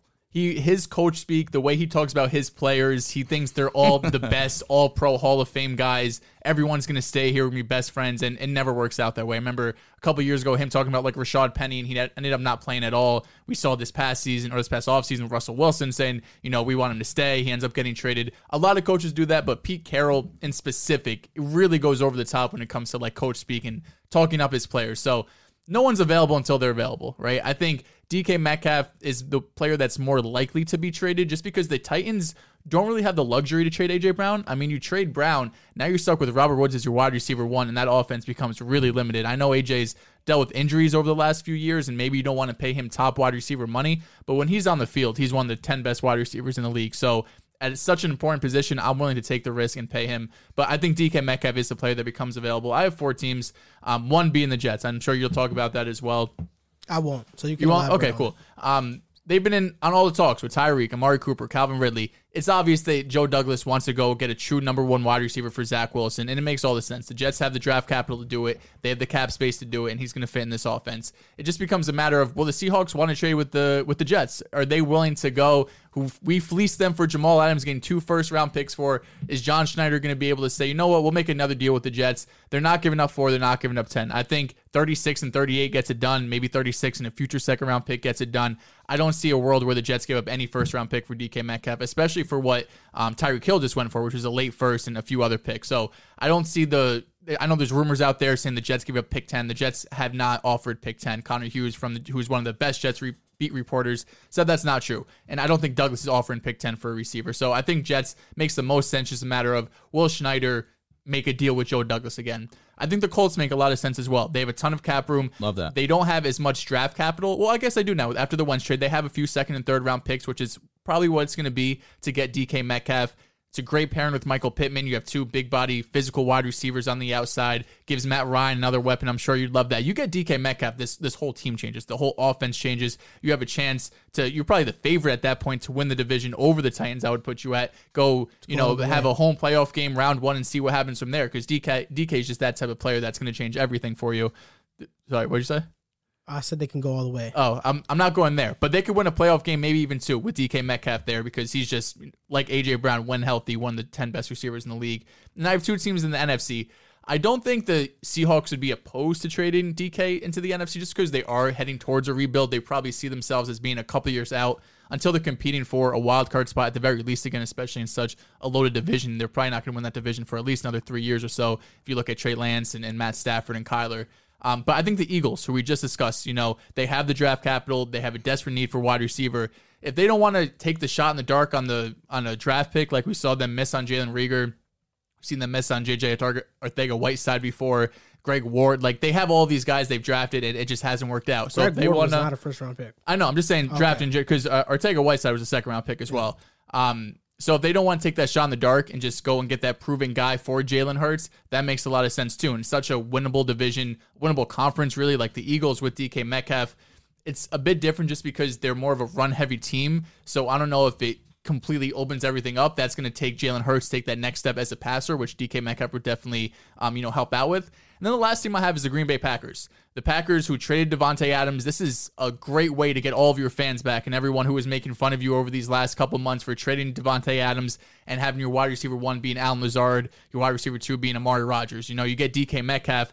You probably don't you probably give one of those late first round picks, since you have 2 of them. I believe they have 22, which is the Raiders, and maybe around 29 or something. So maybe 29 and an extra pick, round 2 or 3 gets that done, something similar from the Tyreek Hill trade. Mm-hmm. They need a receiver desperately. If you get DK Metcalf, now you're in that same position you had with Devontae Adams. Obviously not the best receiver in the league, but DK is going to open that offense. They need a receiver bad, and they were willing to pay Devontae Adams. Just Devontae said, I want to go play with Derek Carr. So we know that the Packers are more than willing to pay for him. I know they paid a couple other guys like Tunyon and Rasul Douglas, but they'll make the money work if they get DK.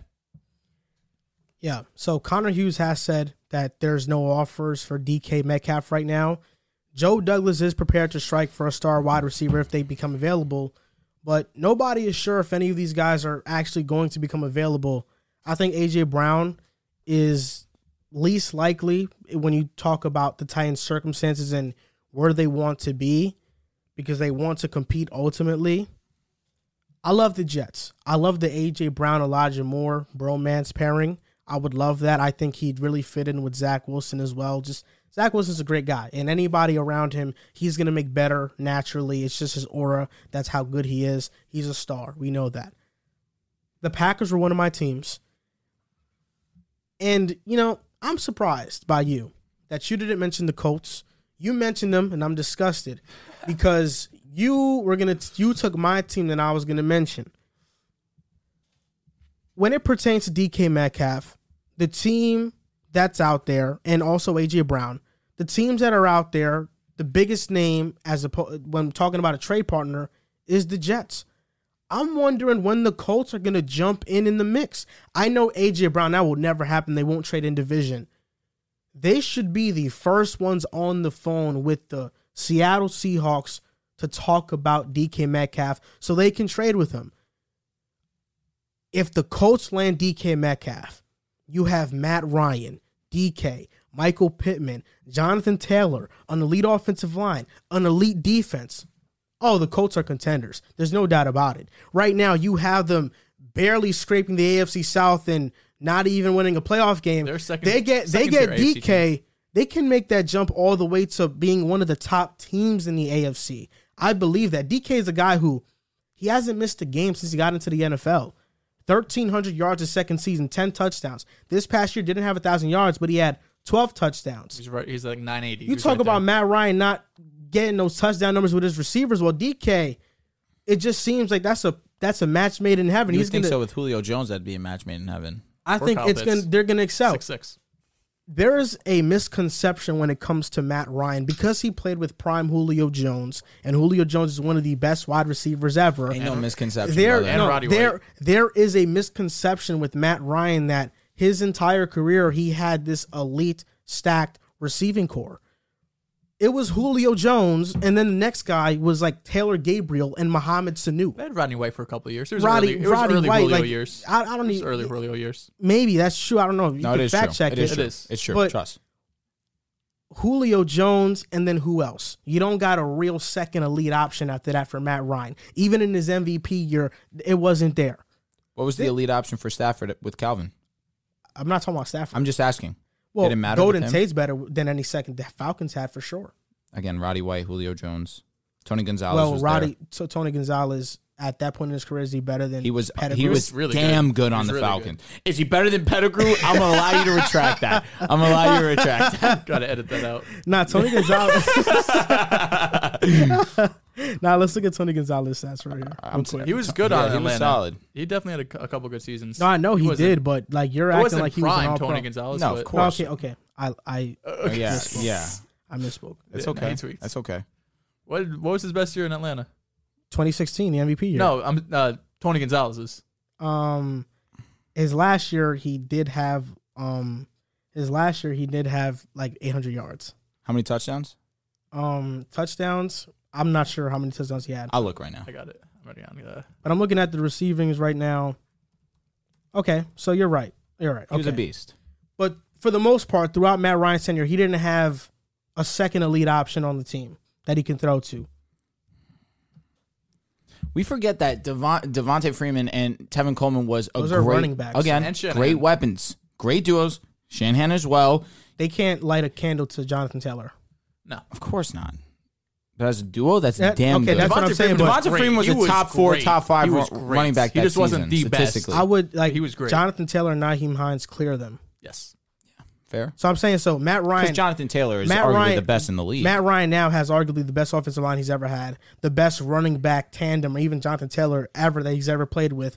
Michael Pittman, obviously not the best wide receiver, but you add DK, it's the best grouping of weapons Matt Ryan's ever played with. I'm telling you, he still has gas left in the tank. I still think they're a second-tier AFC team to get. I don't know if it's the best weapons he's ever had. And let me tell you this. Okay, go ahead. If you think he lacks the gas, man, he's changed into an electric vehicle.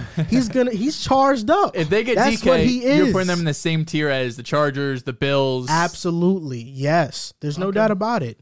I'm not there quite, but I don't think know. I don't know why the Colts aren't in on this. They should 100% be in on it. I don't care. They haven't been aggressive. Outside of trading Matt Ryan, they had all this cap space, but they have not been aggressive. It's because they don't think they have the draft capital to acquire DK, and I don't. I think a I couple seconds don't even think gets that's it done. true. I think I don't know. Seconds. Yeah, you got to think, bro. Tyreek was a late first, but he's also 28 years old. This is DK, who's what age? 24, 25. He's younger. New contract as well. But regardless, I don't think age is playing because Tyreek is still in his prime, a top 4 receiver in the NFL. Outside, we saw DeAndre because he's later in his career go for a second. We don't agree with that because DeAndre Hopkins, even after that, was one of the best receivers in the NFL. But age does play a factor into draft capital. That's just the truth. Chris Ballard is an amazing drafter. He evaluates talent well.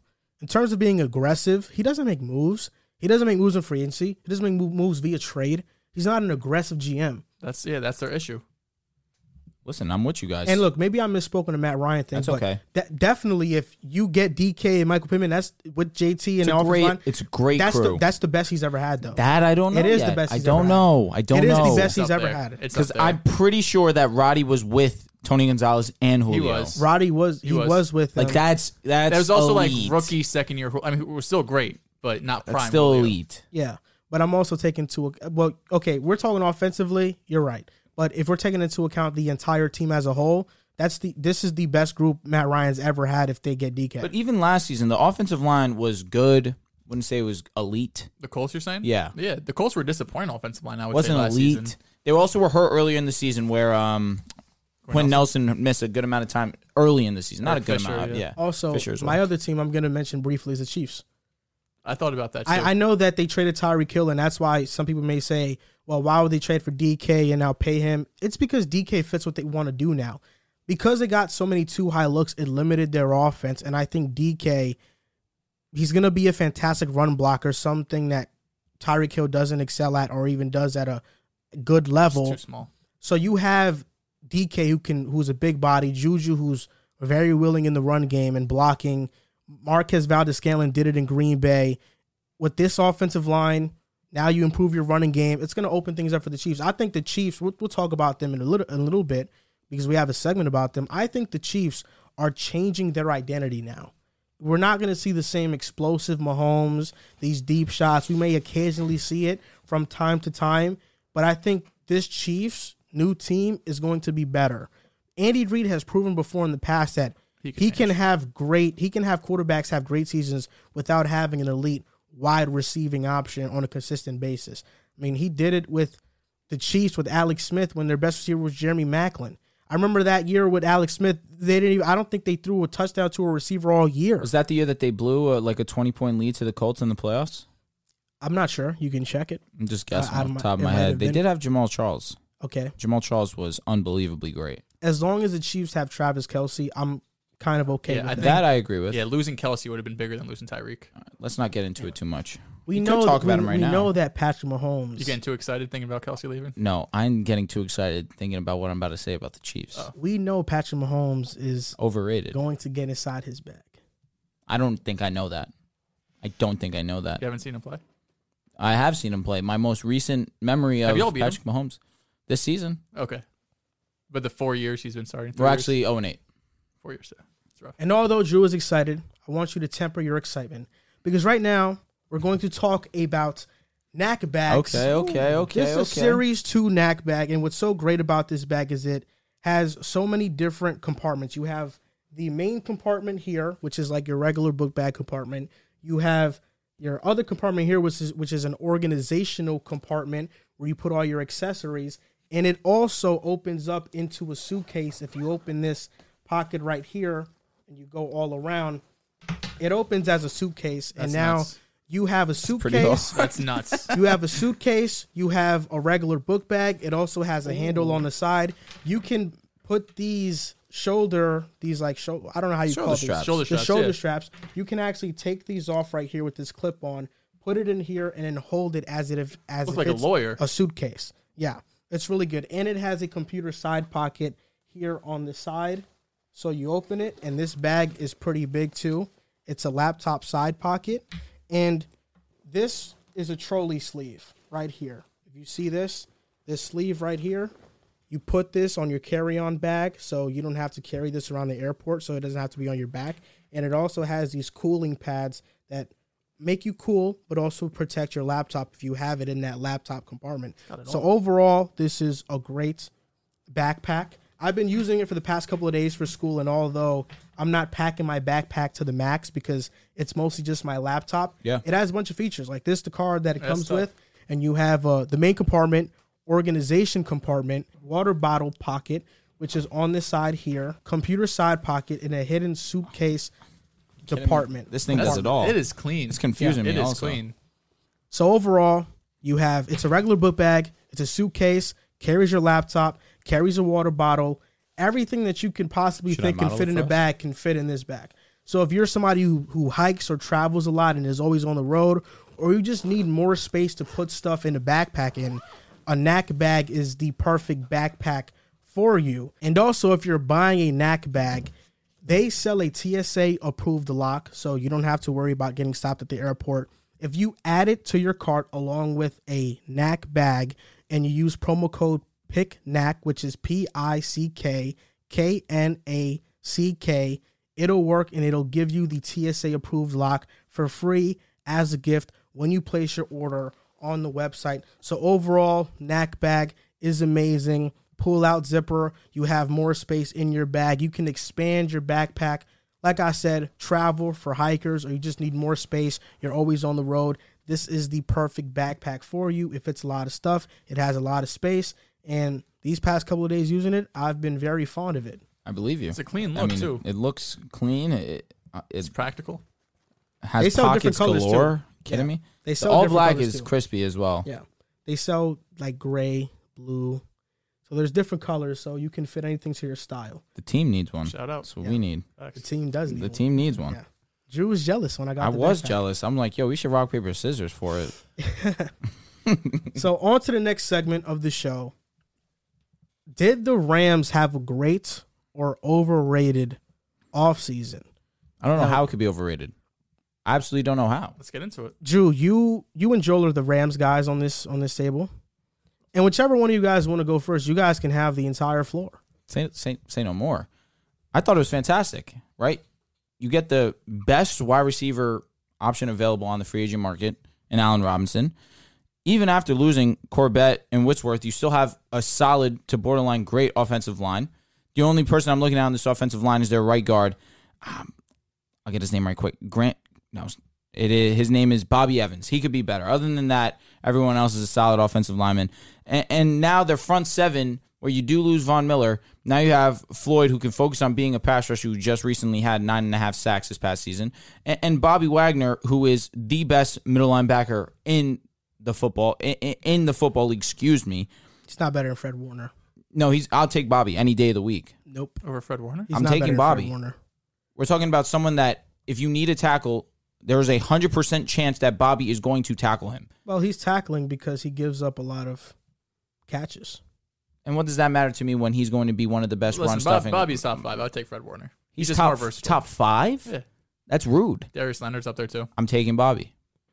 Right now, I would not. I'm taking Warner and Bobby Darius Wagner's over not them. Bobby who he just led once the was. league in tackles. I know. Leading league in tackles doesn't really mean much. Blake Martinez did it for multiple years. I don't think it's the end all be all. Yeah. I mean, regardless That's of that an fact. overrated stat when it Really? pertains to Interesting. linebacker play. No. That's very interesting, especially on converting tackles, because he doesn't miss He tackles. doesn't miss tackles. No. He actually just had his highest missed percentage tackles of his career. Really? And how much was that, if you It could was tell probably me? something stupid low. He missed, 2 tackles this season? 14 missed tackles. That's a lot. I'm shocked, actually. Now, regardless of that fact, I still look at this team and I look at the additions that they made.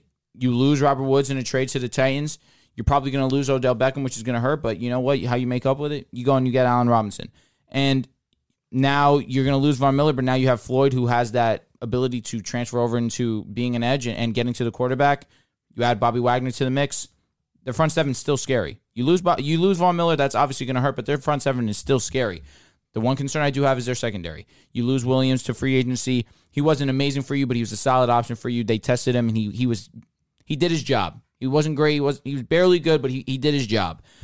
And it helps when you have the best cornerback in football on your team in Jalen Ramsey. I look at this team, and you had to extend Matthew Stafford. It was a no-brainer. He just is coming off a Super Bowl after his first year with the team. It was expected that he was going to get a contract.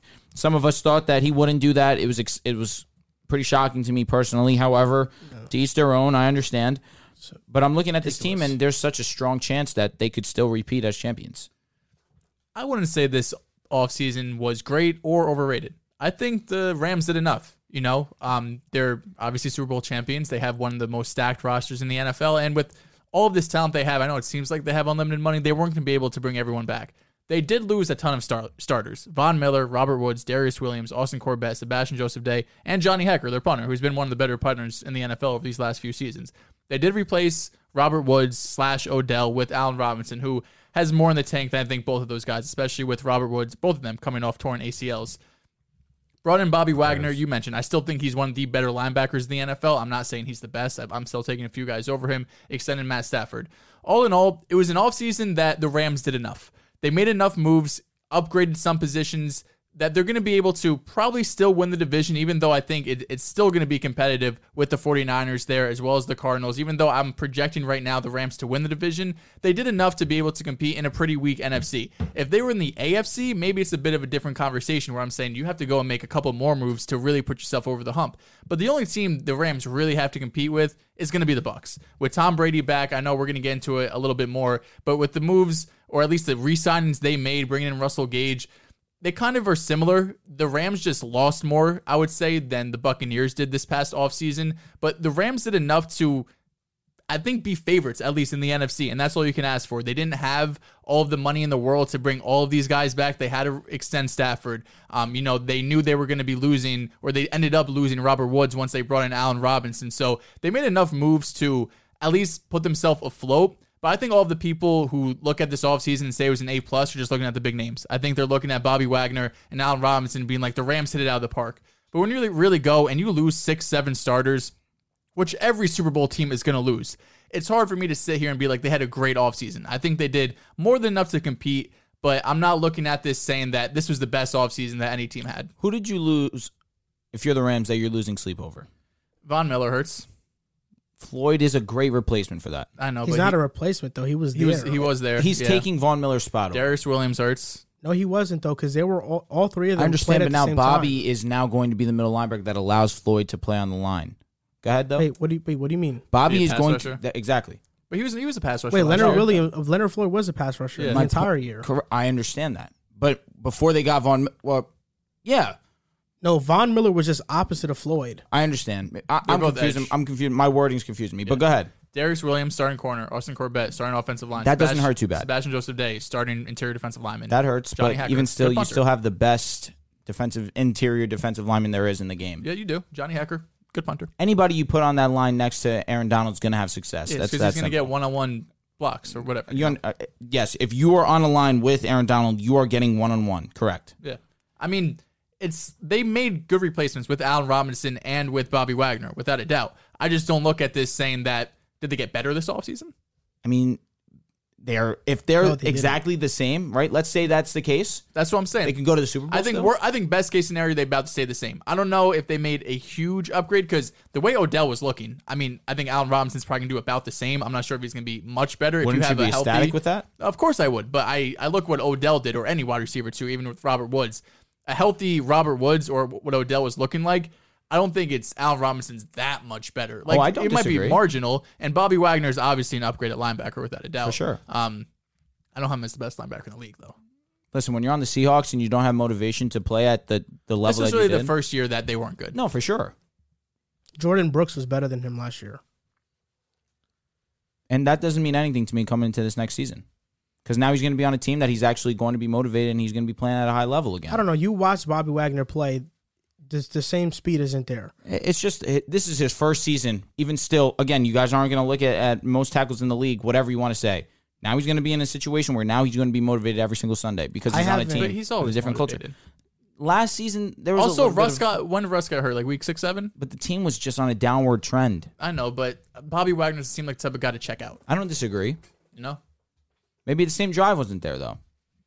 Yeah, I mean, going to the Rams isn't going to hurt his drive. Actually, he's going to go to Listen, a the Super Bowl Seahawks weren't giving him his money. Now he's going to the team in division. Now he's going to play that team twice a year. He's just playing with a chip on his shoulder now. In terms of PFF grading, Bobby Wagner was 15th in the league. Micah Parsons was over him. Devondre Campbell, Alexander Johnson, Fred Warner, Pete Werner on the Saints, Darius Leonard. Listen, this is all gravy to me. Demario it doesn't matter Davis. to me. Is Bobby Wagner gonna be better than Jeremiah Owusu-Koramoah next year? I'm telling you right now, Bobby Wagner, without a doubt, should be at They're minimum doing the top different 5. things. JOK is going to be able to Is he better? sideline cover. Right now, he's not better than Levante. I'm just David. glad that this is a name that this is who you're sleeping on, Bobby Wagner. That's Bobby Wagner's great. a stud, but it's also like a middle linebacker. I understand who's arguably the most important piece of a defense. He's not better than Levante David. He's the It's leader of probably the defense. in terms of like making adjustments and play calling, sure. But edge and lockdown corner is probably more important. But you said the best. He's not better than Micah Parsons. Micah Parsons is not a middle linebacker. Yes, he is. he does everything. It's hard to compare. And Bobby Dallas Wagner doesn't- to they- But Micah. most of his It's hard snaps to came compare at anyone to linebacker. Micah. It was actually half and half It was pretty He much made the 50-50. All-Pro as a linebacker. because there was a lot of great. And he Okay. needed to make the You All-Pro. can't compare Bobby to Micah. They do different things. Correct. No, Micah does the same thing Bobby does, but he can also be an edge and be one of the best in the league at it. Bobby's going to be an elite run defender. He's not an elite pass defender anymore. Micah is both. He is. Micah's one of the best No, linebackers that's what I'm in the saying. league. Micah is better than Bobby Wagner I right would now. much rather have Micah Warner than is Bobby. better than 'Cause him he right can now. pass rush, correct. Levante David is better than Bobby Wagner right now. I don't know about that. Levante David, you talking about the guy who in 2020 covered Can we Travis, not talk about Travis Bobby Kelce? Wagner like he's a scrub? I'm not talking about, but Levante David in 'Cause 2020 coverage- covered so- every single great tight end in the playoffs and locked them down. I understand what you're saying. So coverage is what's separating this from you. Yes, coverage is one of the most important things right now for a linebacker in the league. But Bobby He has was not solidified better. himself. He was not better than Devondre Campbell last year, Bobby Wagner has been a consistent All-Pro player for however many years. who and has dropped off in coverage because of significantly. one season.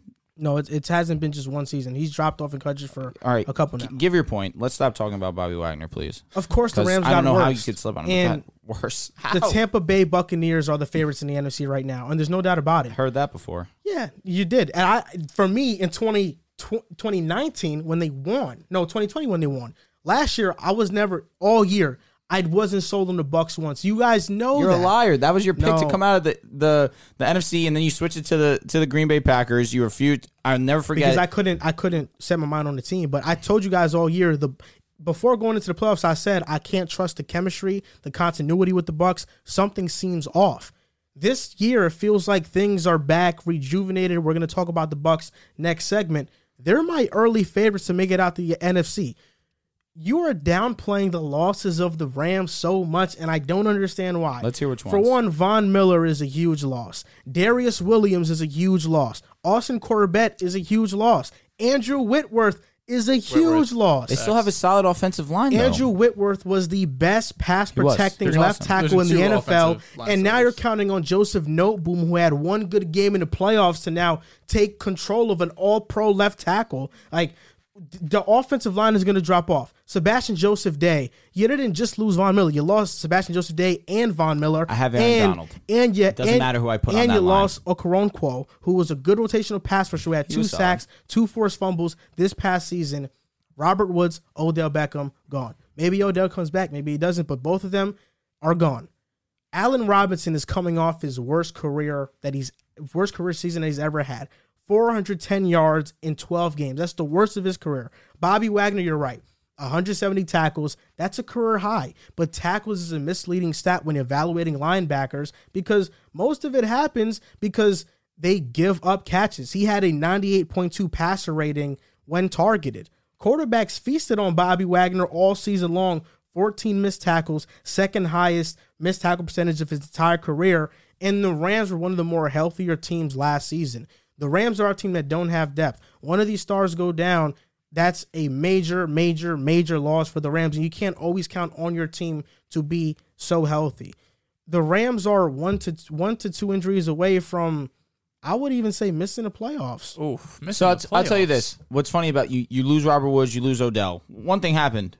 Odell came in. Robert Woods was out. Torn ACL. So I would say never, 1 or 2 main injuries away. They never had that luxury of having all 3 in that one time. They have Stafford, Cup, Donald, Jalen. They'll make the playoffs. They're copacetic. It doesn't matter. So you're saying if Cup goes down for a significant No, time. If you lose, I said Stafford, yeah, come Cup, on. Donalds, and That's what I'm saying. Jalen. I said a significant one of those guys. Oh, well, you could say that about damn near Any every team. team. Well, the Bucks last year lost Godwin for a significant period of time. They lost also. They didn't. He went out in week 17. Godwin went out late. AB was hurt throughout the majority Also, of the season. but he went out week 16 against Jets, 17, whatever it was. The Bucks were injured all season long. They were also in a terrible division. Okay, but they were injured all season long, so that helps my point. So they were injured all season long, and they didn't finish the greatest end of the season. They kind of barely scraped into the playoffs. Yeah, and they like lost we knew round two. we knew it was comfortable because of the division, but the Rams in that division, if they have one of their main guys go down, that could be it. Even still, though, you look at that division, the Seahawks are going to be the worst they've ever been in since the Russell Wilson got drafted there. Okay, you that's had, the only Who team. knows with San Fran with Trey Lance? I love Trey Lance, but also, yeah, first year starting a quarterback. I mean, they just went to the NFC Championship game, and the Cardinals, who have historically, with Cliff Kingsbury, have fallen off. But also started off hot, and they played the Rams well. They did. Outside of the playoff game, they played the got Rams smoked. well. The Niners played the Rams well. So, like, these are all possibilities. I'm just saying all these losses are huge. 2022, I wouldn't say huge. 2022 to me, it's just for the Rams, and that's for most teams in the NFL. It depends on health. If their stars stay healthy, I think they will easily get into the playoffs. Yeah. They're not my favorites. Right now, Green Bay has a lot to prove. You look at the NFC East, you don't really fear a team there. The NFC West, Arizona, you can't trust. It's really the 49ers and the Rams. And then you look at the NFC South, it's just Tampa Bay. I will say, the Vikings are a lot closer to the Rams than you think. It's not that far off. And right now, I'm picking the Vikings to win the NFC North. If they can solidify that corner position, I'm telling you, the Vikings, because of how weak the NFC is, they're not far off from being a top 3 team in the conference. They're not. Big wait and see. Big wait and see, because I've heard expectations on Minnesota's name for a while, not just from you, and I'm not trying to take a shot at you. I'm just speaking honestly, generally. Okay, you're right, but let's just go over it right now. In terms of a better weapons group, Vikings or Rams, who has it? You got to rely on Adam Thielen, and that's tough because at this point he's getting old. He's over Allen hurt. Robinson? He's definitely over Allen Robinson. Allen Robinson's going to be fine. He's going to have 1,000 That's the yards, thing. 7 He's touchdowns. with Matthew Okay, but Stafford he's gonna now. have Adam 1,000 yards, Thielen is 7. better than him. I don't know about they're the like, same. yeah, it's pretty close. It's pretty close. Okay, but I'm just asking. Jettas and Cup, I would take probably Jettas skill-wise, longevity-wise, Again, but even still toss offense, up. Dalvin, Toss up. Jettas, Thielen. Yes, Dalvin, you have the Dalvin obvious separates, advantage yeah. there. And you have Stafford, who I'm taking over Kirk. Easy. The offensive line for the Rams clears. Agreed. I think secondary for the Rams clears. Correct. Linebackers, I think, for the Eric Hendricks, Yeah, It's not Bobby, I though. think I'd probably say Vikings a little It's bit not by Bobby. a little bit of an edge. that's close. The defensive line depth, I think Vikings have that. With Daniil Hunter, Dalvin Tomlinson, they just signed I think this guy Harrison Phillips from Buffalo, who's one of the better run defenders in football last season. So Darius Smith, who's an All-Pro when healthy. Za'Darius was a big get for them for sure. That definitely helps their depth. But I don't care how basic I sound when I say this. So long as I have Aaron Donald on my line, it does not matter who I put on the side of me, they're going to get to the quarterback. Because you look at what happened with Cleveland and Myles Garrett and Jadeveon Clowney, where Jadeveon Clowney is just coming off a career high in sacks. That's because Myles Garrett allows a lot of attention to go to him and not to the other guys on the line. Yep. It's that simple to And me. Patrick Peterson is coming back to the What do you Vikings. say the Rams, or who's your if the Bucks are your favorite? Who's number 2? Is it not the Rams? It's the Rams. Okay. I So think what are we talking about here? Right now, But there's a chance that You if said they they could lose miss their a- star... Breaking news. bro. Team loses best player, they might not make the three, playoffs. my top 3 in the NFC right now is Bucks, Rams, Vikings. But I don't. It's not a shocker if the Vikings can go over the Rams, because let's say they do draft Derek Stingley and he plays like his freshman year at LSU, and now they have a lockdown corner. Now you have Pat Pete with Stingley. Cameron Dantzler came on strong last year. Harrison Smith is still there. Jordan Hicks, Eric Hendricks, But you have to make Darius that Smith. same argument for anything Daniil you say about the Hunter. Rams. Whoever they get or whoever they're expecting to step up, what if they step up and they're phenomenal? What if Allen Robinson gets back to his prime? You want to know? There's a difference. The difference is that the Rams aren't going to have a top 15 pick in the draft. You're right. Like the Vikings. That's why I mentioned Derek Stingley, because they can get a blue chip prospect with that. Okay, pick. what if Cam Akers comes back and he's the Cam Akers we saw in He's not 2020? Dalvin Cook. What if Allen Robinson returns to prime? Daryl- Allen Robinson's top let's- 15 receiver. And we can't ignore that. He's not Adam Thielen. Who? Adam Thielen is better than Allen Robinson. It's not that far, bro. and I'm taking Kirk. Allen Robinson had one bad year. And that is, of all the things you've said right now, worst. the dumbest thing you've said. That's my captain. He's cool, I guess. Barely. He's like John Cena. I His would time never is now. I completely regret saying that. There's no way I could classify Kirk anywhere near the word cool. Maybe the coolest thing he's ever said was ooey, and you like that. You like that. It's up there for sure. Kirk Cousins. That's my captain. You got to put He's respect sailing on the Allen ship. Robinson's name. Other than last year, he's been consistent as hell with terrible, terrible quarterbacks. Blake Bortles, I mean, Nick Foles, Andy Dalton. Adam Thielen had his best year of his career with Case Keenum. Case Keenum had Allen Robinson never had a year with a guy like Case Keenum. No, Case Keenum is not better than any quarterback Allen Robinson has had. Case Keenum is not better than Mitch Trubisky. I don't care how bad you think Trubisky is. Case Keenum was phenomenal the 1 year he started in Minnesota. He was phenomenal. Robinson's best season, at least in the past 4 years, has been 1,200 yards, 6 touchdowns in 2020 with the Bears. That was literally 2 years ago. The Bears didn't target him last season. He had his career low in because targets. they didn't want to pay him. It was that simple. They didn't want to pay him. That was Terrible. why. Should've So Fields, a rookie quarterback, was like, I'm not going to throw it to you because I don't want to pay you. Maybe. He got no targets. It was mind-boggling. But 1,200, what do you say, Thielen 1,200 had yards 14 and 6? touchdowns in 2020. How many yards? He had 926. He was a touchdown machine. Yeah, he's been a touchdown machine. That's because, last year he played 13 games, had 726 yards. 2020 he played 15. 2019 Who do you think he has played better 10. numbers next year, A-Rob or Thielen? Oh, well, let's throw a little friendly bet. I'll actually bet I would lean Allen Robinson because I think This Matt guy Stafford's loves to do stuff Bro like said, that. But the I'm Rams just might miss saying, the playoffs, bro, but they're I'm my just second saying. seed right now. If we're going off right now in recent history, I told y'all. if we're going off of recent history, then bro, either way though. If you think A-Rob is better than Thielen, okay, that's whatever. I think Dalvin, Yes, Thielen, Dalvin clears. Justin Jefferson is better than Kupp, Robinson, and Akers or whoever running back they have. Yeah, when you throw Akers in there, yes, I and agree. Irv Smith is coming back.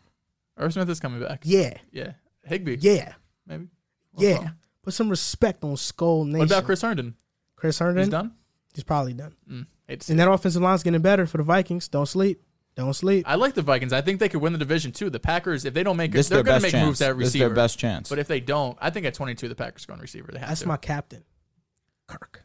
Before we go on to our next segment, a quick word from DraftKings. 2 titles are up for grabs on the stacked UFC 273 fight card.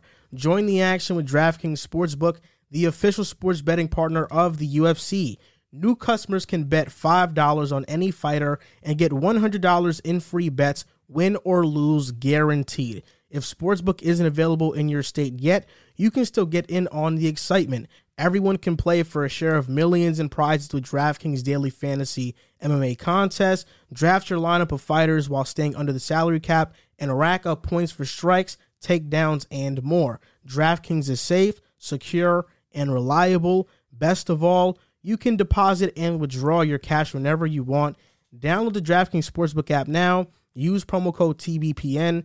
Throw down $5 on UFC 273 and get $100 in free bets no matter what. That's code TBPN this Saturday at DraftKings Sportsbook, the official sports betting partner of the UFC. And DraftKings, I did not know this. I tweeted this on Twitter, and I was shocked. As I was watching WrestleMania, I didn't know you can bet on DraftKings. You can bet the outcome of the winner of the matches, who uses a finisher first. Facts. And more things. And I was like, for one, at first it caught me by surprise. I'm like, why are you allowed to bet on WWE stuff? Because it is scripted. And I'm like, what is the gist here? But they found a way to incorporate betting into WWE, which is huge. It's only going to make it bigger. No, they keep it very, at least now they're going to have to keep it very hush-hush in terms of who's going to win.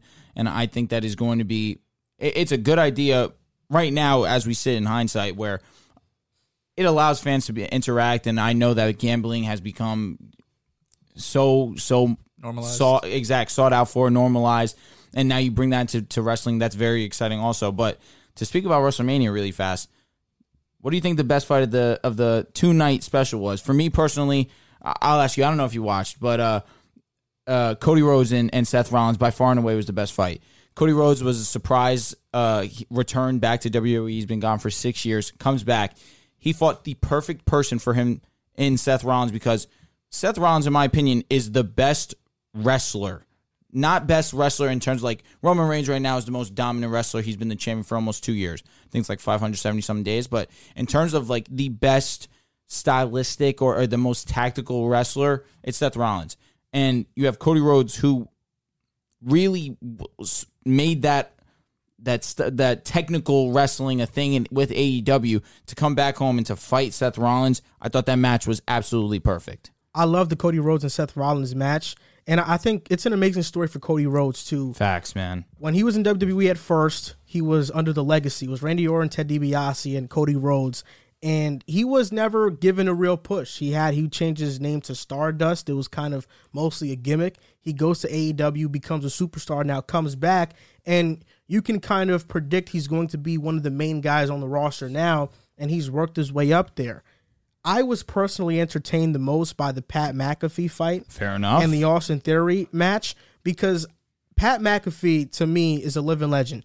He's one of the greatest podcast hosts and radio guys I've ever seen. His energy is enthusiastic. It's infectious. He can wrestle. He commentates wrestling with Michael Cole on SmackDown, which is amazing. And I'm not even mentioning his long resume as an all-pro punter, one of the best in the NFL. Like, this is a guy who has done multiple things in his life and has succeeded at the highest level. At everything he's done, no doubt. Yeah. And the fact that he was able to do the maneuvers that he was doing, basically backflip, somersault off the top rope, that was crazy. To then basically box jump to the top rope and then suplex the guy off the top. That was excellent. His stunner too, the way he sold that was nuts. Hit. It was amazing. The beer flying out, it was perfect. It was great. WrestleMania was really solid. I thought night one was a perfect night. I thought How it was long have they been doing 2 nights of WrestleMania? Recently. I think it was this year and last year. And last year was great too. But night one this year, 10 out of 10. It was fantastic. The women fights were great. Bianca and the man, I'm blanking on her name right now. Oh my God. You guys not helping me out right now is killing me. Dude, I know who you're talking about. I just don't have the name. Oh, she's killing. I'm disrespecting her because she's a champion. Oh my goodness. You guys are going to tell me and I'm going to be sick. But regardless of that, Charlotte and Ronda was a great fight too. Charlotte should have lost, but I love Charlotte Flair. She's, in my opinion, the best women's fighter there is. Dude, I can't think of it right now. It's just on the tip of my tongue. I'm trying to think of the name. Just type in the man, woman wrestler right now.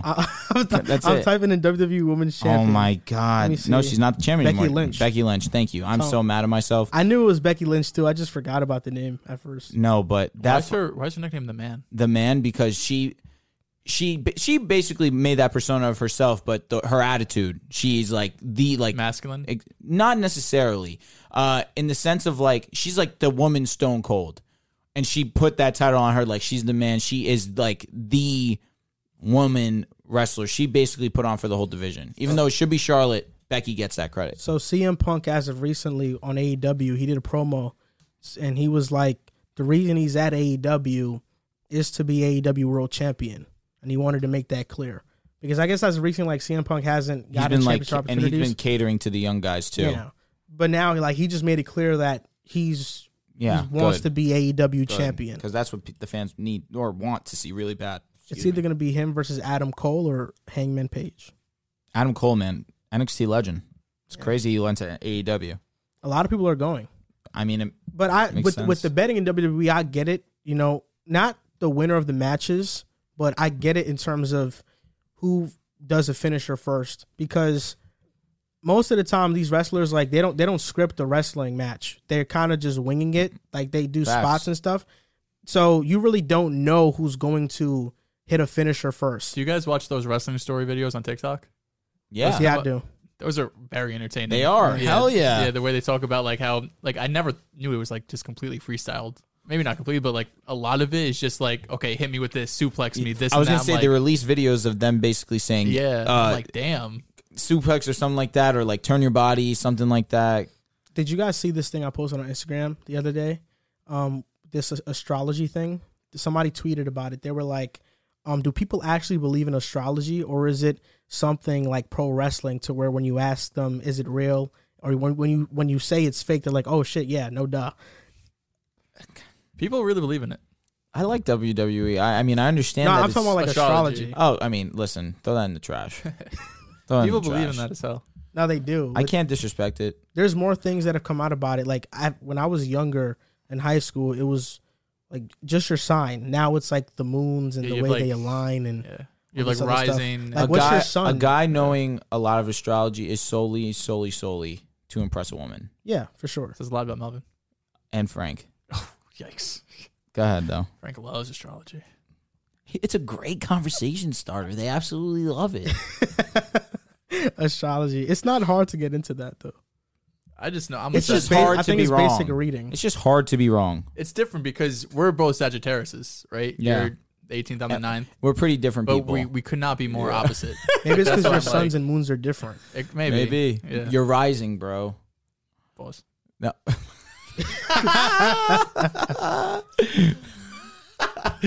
right, let's go to the Chiefs. On to Bucks, not the Chiefs, the Bucks. Rob Gronkowski said that he's unsure if he's going to commit to football in 2022. But the big news that came within the Bucks last week that we didn't touch on for an extended period of time is that Todd Bowles is new coach for the Bucks. Bruce Arians retired. Bowles now takes the reins. He has a 24-40 record as a coach. And some may say that it's unfair because he was with the New York Jets in his first season. He went 10-6. But what do you think about the Bucks? Does this change your outlook on them in any way, or do you kind of feel like Todd Bowles, Bruce Arians? I kind of felt like as long as Brady's there, I'm getting the same thing. As long as Brady's there, I'm getting the same thing. That's the assumption I'm under. And it's not like Bruce Arians isn't going to be in the building. I'm sure that he's going to still deliver some kind of message to Tom Brady if he really feels the need to. But he's going to take a back seat, and he's going to allow Todd Bowles to do his thing. You still have Byron Leftwich as your offensive coordinator. That's always great to have, and at least you have some familiar face in the office. But for Rob Gronkowski, I feel as if we could see something similar to Eric Weddle, where Eric Weddle missed basically the entire season, came back for the postseason, gave out 110% to that playoff run, and was great for them. I feel like it could be similar in the sense where Gronk is trying to get his body ready, trying to stay healthy for when it really matters, could miss half the season, maybe a little bit more, and come back when the Bucs really needed that extra push. And Rob Gronkowski showed this past season that even with Godwin, even with Mike Evans, AB when he was in the lineup, you had Fournette who had a ton of catches this past season. Gronkowski was still getting his, and he's still a force to be reckoned with when it comes into the red zone. But in the grand scheme of things for this team, I feel like Todd Bowles, it's a perfect option for them. Their defense has been fantastic under Todd Bowles, and for the majority, the defense is essentially the same. Their secondary, I still have my worries about, but I feel like there's no reason why they should not be a top 3 seed at the minimum in the NFC. Brady's still going to come back. Brady still has a lot in the tank, clearly, after leading the league in yards and touchdowns this past season. And Godwin's not going to be ready week 1, I don't think so, at least given the fact that he was hurt so late into the season with a torn ACL. I'm assuming that he's going to miss probably until week 5, I'm guessing. But I feel as if you have Russell Gage, you have Mike Evans, that's enough to keep you afloat.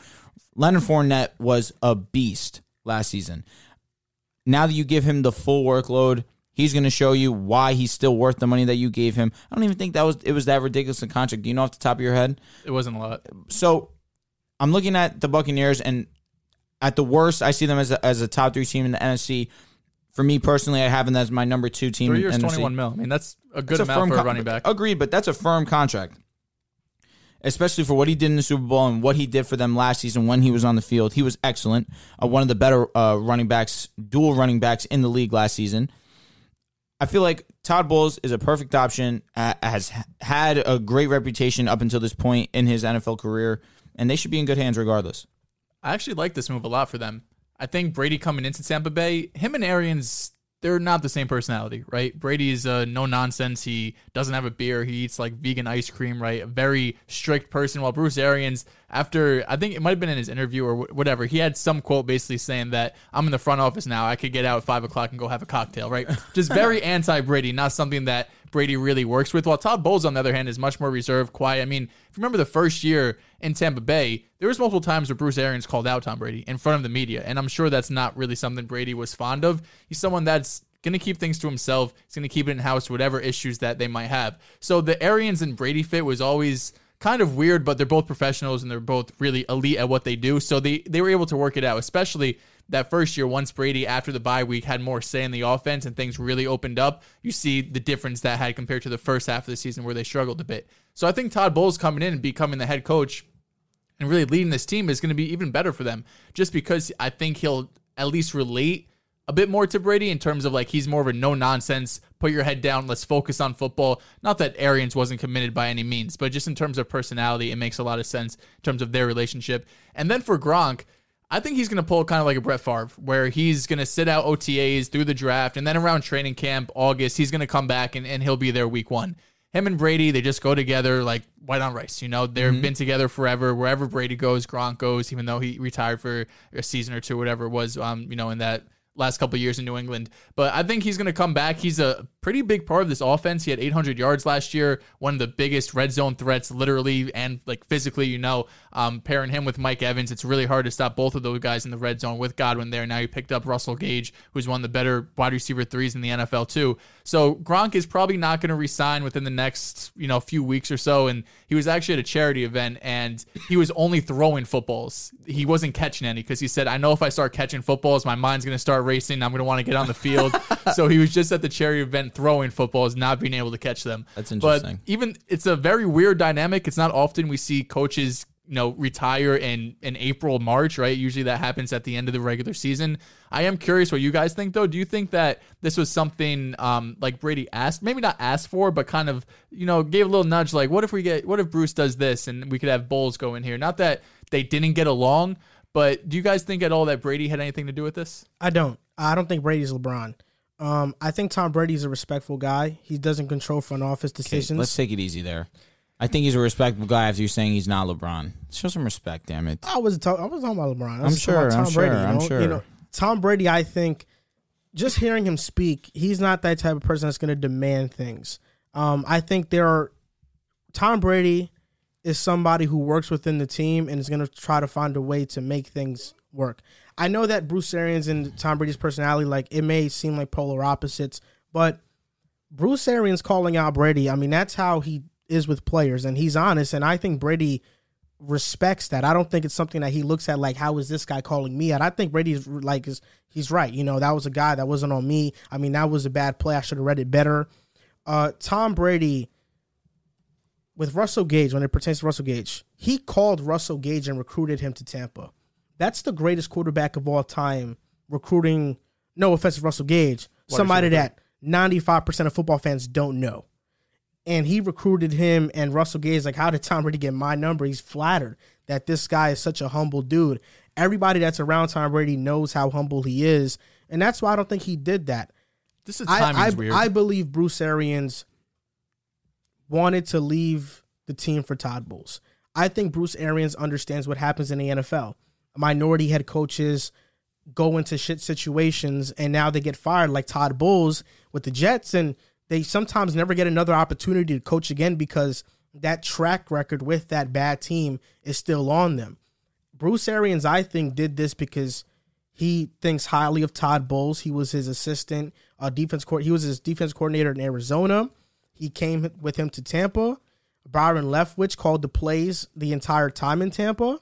And he wanted to leave this team for Todd Bowles to say, I'm going to take care of you. Like, you're going to be the head coach for this team. You are going to get the credit, and I want you to be in a good position to succeed with Tom Brady and maybe even post Tom Brady, because this roster is good. In 2020, when the Bucs won a Super Bowl, Bruce Arians was phenomenal, but I think most people credited that run to Todd Bowles, his defense. You neutralized Green Bay, you neutralized New Orleans, and then you went into the Super Bowl and you neutralized Kansas City, and that was in large part to Todd Bowles blitzing and his schemes. And because of that, I think he's earned this opportunity. And I thought he should have been a head coach this past offseason, but no team picked him up. But I thought he should have been a head coach. That's why I think Bruce Arians did this. I don't think there's like any bad blood between Brady. You don't think the timing's kind of weird, though? Like, why didn't he do that just when the season was over? I do think, I think the reason for that is because they weren't sure if Tom Brady was going to be back. Because Arians is a Super Bowl champion. If Tom Brady, end of the day, if Tom Brady doesn't come back, how does it look like Bruce Arians here, Bowles, get the team now. Brady's not back. Like, you put him in a situation where you don't have a quarterback. Brady's back. Even if, let's say, they don't win a Super Bowl, if the Bucs have success this season, Bowles at least has this season to be like, no, I was good this season. He doesn't have multiple seasons of no quarterback and, not living up to expectations. So that's what I think it was more of. And Todd Bowles has already said that the Bucs are going to run the ball more. They're going to be more run heavy next season. And I think that's the best case scenario. I think the Bucs are at their best when they're running the football. Bruce Arians is a pass happy coach. And you don't need Tom Brady throwing for 5,000 yards at 45 years old. No. I think Brady's fine throwing for 4,000, 33 touchdowns, 6 picks, and let Leonard Fournette get 1,000 yards. And we know the Bucs have the ability to keep up with any team in terms of passing in the NFL, but they don't have to do that week to week to try to lead the league in those types of stats. I think now that the run heavy's better, and although Todd Bowles he had some clock management issues in New York, he brings a different aspect to this team. I think the special teams gets better. The special teams in New York was always good. Players always played hard for Todd Bowles. And last season, the special teams for the Bucs wasn't that good. So now Todd Bowles having full control, managing the roster, micromanaging the roster as well.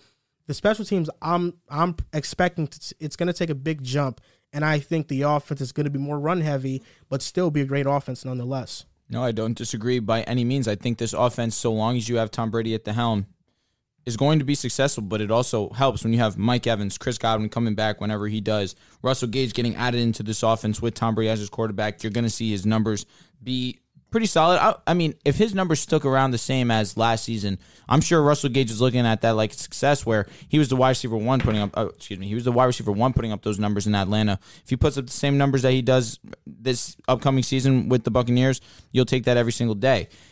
Tight end right now. Did they bring back O.J. Howard? I can't think off the top of my head. Buffalo. Okay. So they have Cameron Brate as their tight end right now, and that's a great option for them. He's been more than reliable in the red zone. Also, Brady and him have had some success. I'm looking at Leonard Fournette, and I don't disagree with what you're saying. You should make him the focal point. You gave him $21 million over 3 years. Utilize that contract. Let him be the guy that takes some weight off Brady's shoulders for when it comes to playoff time. He's healthy and he's ready to go. And don't be surprised if they go out and get another running back or draft one, because Keyshawn Vaughn had a couple moments actually in the playoffs where he looked pretty decent, but for the most part, his career so far has been a bust. I want to say he was a 3rd-round pick. And they re-signed Gio Bernard, but he's more of a pass-catching back. Yep. So if they do want to run the ball more, I wouldn't be surprised at all if they go and get really like a solidified running back 2 to back up Fournette and take 8 carries a game. Lenny has the ability, 8 carries, which is fine. Yeah, but I feel like Lenny has the ability to be the workhorse. He could put up over 200 touches easy. He does, but I don't think you want your backup to be Keyshawn Vaughn. No, I don't disagree. I don't disagree with that. Especially if you want to really focus this year on the rushing attack, then Fair I enough. think upgrading there, whether that's a draft or a veteran, If you're ingrained in the football world, you know who Warren Sharp is. He's one of the leaders in analytics, and when it comes to this space, he's highly respected. I respect his work a lot, and he released the toughest strength of schedules going into 2022. The Chiefs rank number 32, which means they have the toughest schedule in the NFL. The top 5 toughest schedules this upcoming season: Raiders, Niners, Rams, Chiefs, and Jets. Easiest will be the Commanders, Bears, Eagles, Colts, and Seahawks. So, with the Chiefs having the toughest schedule in the NFL, do you think they are going to fall off? First of all, I'm disgusted the Jets have the 5th hardest schedule. How did that happen? Yeah, they top 5. I'm not sure where they rank, but it's top 5. We have Bills twice, scheduled. Dolphins twice. I know AFC. That's why I was listening, but it's even San Fran's up there too. You guys play our division. That'll do it. But everyone in our division plays your division then. I know what you mean. All right, so the Kansas City Chiefs. I think everyone's overreacting here. I think we see Tyreek Hill get traded. Patrick Mahomes struggle at times, barely beat the Bills. They go and lose to the Bengals, who everyone had the Chiefs beating the Bengals, all 3 of us here included. No one thought that the Bengals really had a chance. Even when we had Mike Sands on, he said, there's no way, basically. More or less. There's a chance, but there's not really a chance. But I think everyone's kind of overreacting here to the Chiefs. To me, I still have the Chargers just over them. I think the Chargers taking another year, projecting them to be even better than last season, re-signing Mike Williams, bringing in J.C. Jackson, Khalil Mack, possibly getting another, or they will get a blue chip player in this draft, picking around 15, which I think Jameson Williams is the perfect fit for them. I've said that multiple times. I think that'd be perfect for them.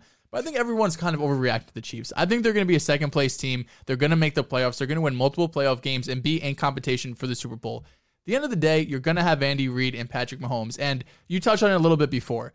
Everyone was freaking out this past season because they thought the Chiefs got figured out. This too high look, he can't throw the ball deep. Tyreek Hill isn't utilized the same if you can't throw the ball 60 yards down the field, and everyone was freaking out over it. Now they lose Tyreek Hill and the offense is going to change. But I don't hear anyone saying how this new offense is going to be beneficial to the Chiefs. Everyone's just saying how losing Tyreek Hill is going to hurt, which it is without a doubt. But you have to think about the assets the Chiefs have now. They have 4 picks in the first 2 rounds, 6 picks in the top 100, a pair of 4th and 4 7th-round picks. They're going to be moving up and down this board the entire draft. I think they're going to get at least 2 wide receivers, and it wouldn't surprise me, we're going to get into the free agents a little bit later, if they go out and pick up another wide receiver free agent.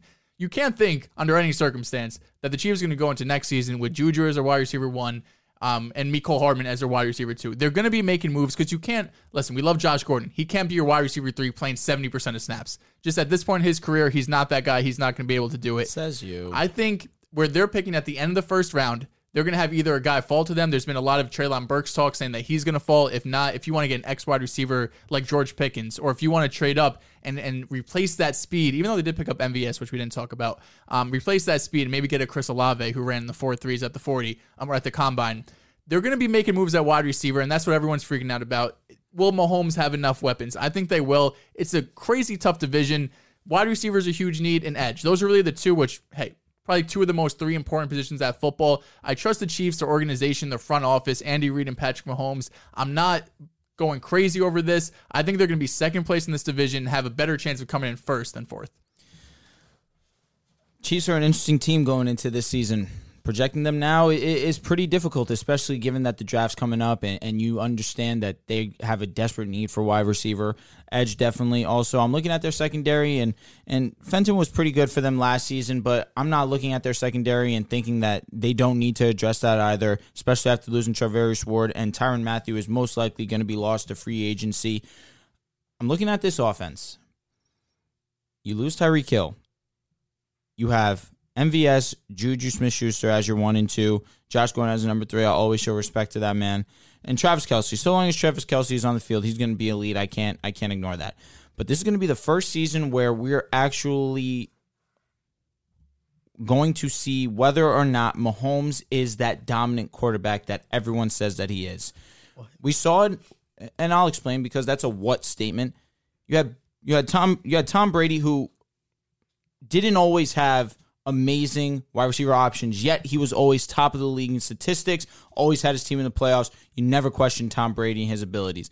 Peyton Manning, making guys like Brandon Stokely a 1,000-yard receiver, Austin Collie a relevant wide receiver, making Demaryius Thomas, who was a top 15 wide receiver, maybe to a top 3 wide receiver when Peyton comes to Denver. You have guys that he turned Julius Randle into Julius Thomas to a top 5 tight end. You can tell basketball really, I've really taken a deep dive into that this season. But you see that these guys, Drew Brees, who basically made every single wide receiver he ever had, aside of, I'll give Michael Thomas his credit, he was a solid option. But you look at Jimmy Graham, and he leaves the Saints, and he's never the same caliber option that he was when he was on the Saints.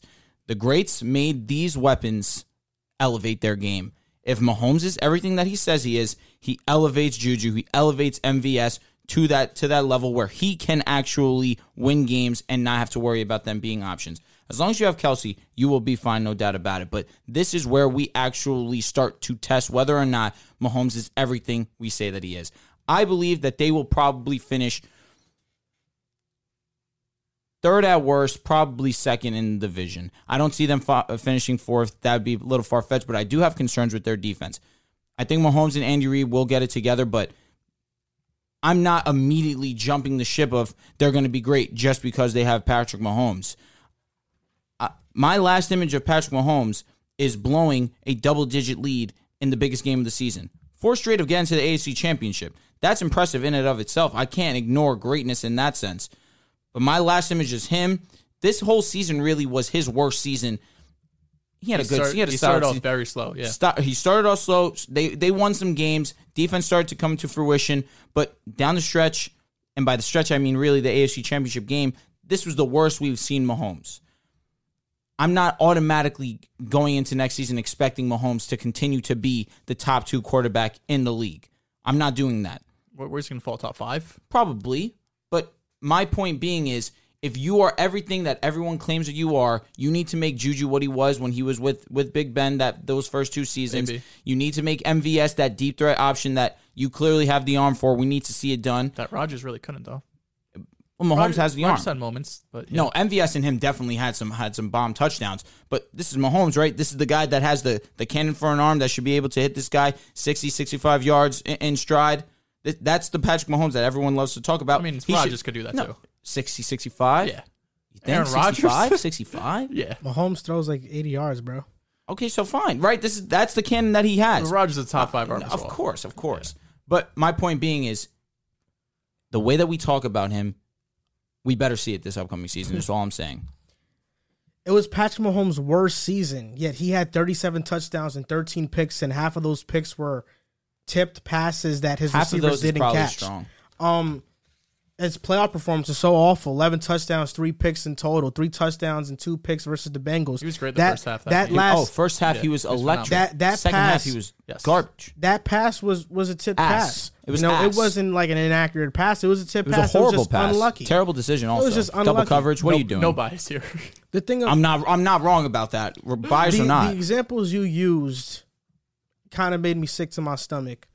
Almost made me puke. Because all those examples are extremely flawed and they're easily disputable. The Peyton Manning, and he always had Reggie Wayne and Marvin Harrison. Marvin Harrison retires, he still has Reggie Wayne. I mean, he always had an elite receiving option. Let's not act like he played with nobody. And Dallas Clark was also one of the better tight ends at the league at that time, too. So Peyton Manning always had those great weapons. Drew Brees. Are we just forgetting about Marquise Colston? Michael Thomas helped out Drew Brees more than Drew Brees helped out Michael Thomas later in his career. Yes. Teddy Bridgewater came in and Michael Thomas is still doing his thing. Mm-hmm. That didn't drop off. I said Michael Thomas was Teddy great. Bridgewater was 5-0 with Michael Thomas. Drew Brees, he didn't make Michael Thomas. Marquise Colston was there with Drew Brees. So was Kenny Stills. So was Willie Snead. Jimmy Graham. Okay, we all see who these guys are. Okay, Kenny Stills was a really good receiver in New Orleans. Why? Not because of Drew Brees. Come on, he left New Orleans and wasn't anything. Really. Lance Moore. Do you remember him? Oh, do I? Lance Moore. Wow, that's a name I was not expecting here today. Lance Moore wasn't bad. He was pretty damn good. And what's the reason? But yeah, Kenny Stills. I feel like after he left New Orleans, he was and let's not chat like I said names like Demaryius Thomas. Kenny Stills in New Orleans career high receiving was his second year, 931 yards.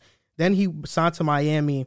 He had 726, 847, and 553. Most of that was due to he didn't start for all that time. But I mean, he was always a average. It's like he was never number one. No. But that was Marquise Colston. Jimmy Graham. The problem with Jimmy Graham is that he went to Seattle and it didn't fit his style. Like, he's a vertical threat. They try to make him into a run blocker and in a zone running scheme. So I just don't think it fit. And then I forgot who else you brought up. Tom Brady. You brought Tom Brady. Hey, Gronk. What can you That's the only one that I can really I'll give it to you. But he always had Peyton Gronk. Manning. Come on now. And he was also in a terrible division. Can we pretend like Brandon Stokely is anywhere near the word good, borderline great? He had over 1,000 yards with Peyton Manning. I think Welker. I mean, Welker played with Peyton and Brady, but before Brady in Miami, he wasn't anything. Julian Edelman, he made into a potential Hall of Famer. Chris Hogan, who's someone who had success. Maybe 1 year. But success, that's what I'm saying. Yes, for sure. I don't even think Brandon Stokely never played with Peyton. He did. No. In Indy? No, he didn't. He did. The receiving core was Reggie Wayne, Pierre Garcon, and Austin Collie. I'm telling you, he played with him.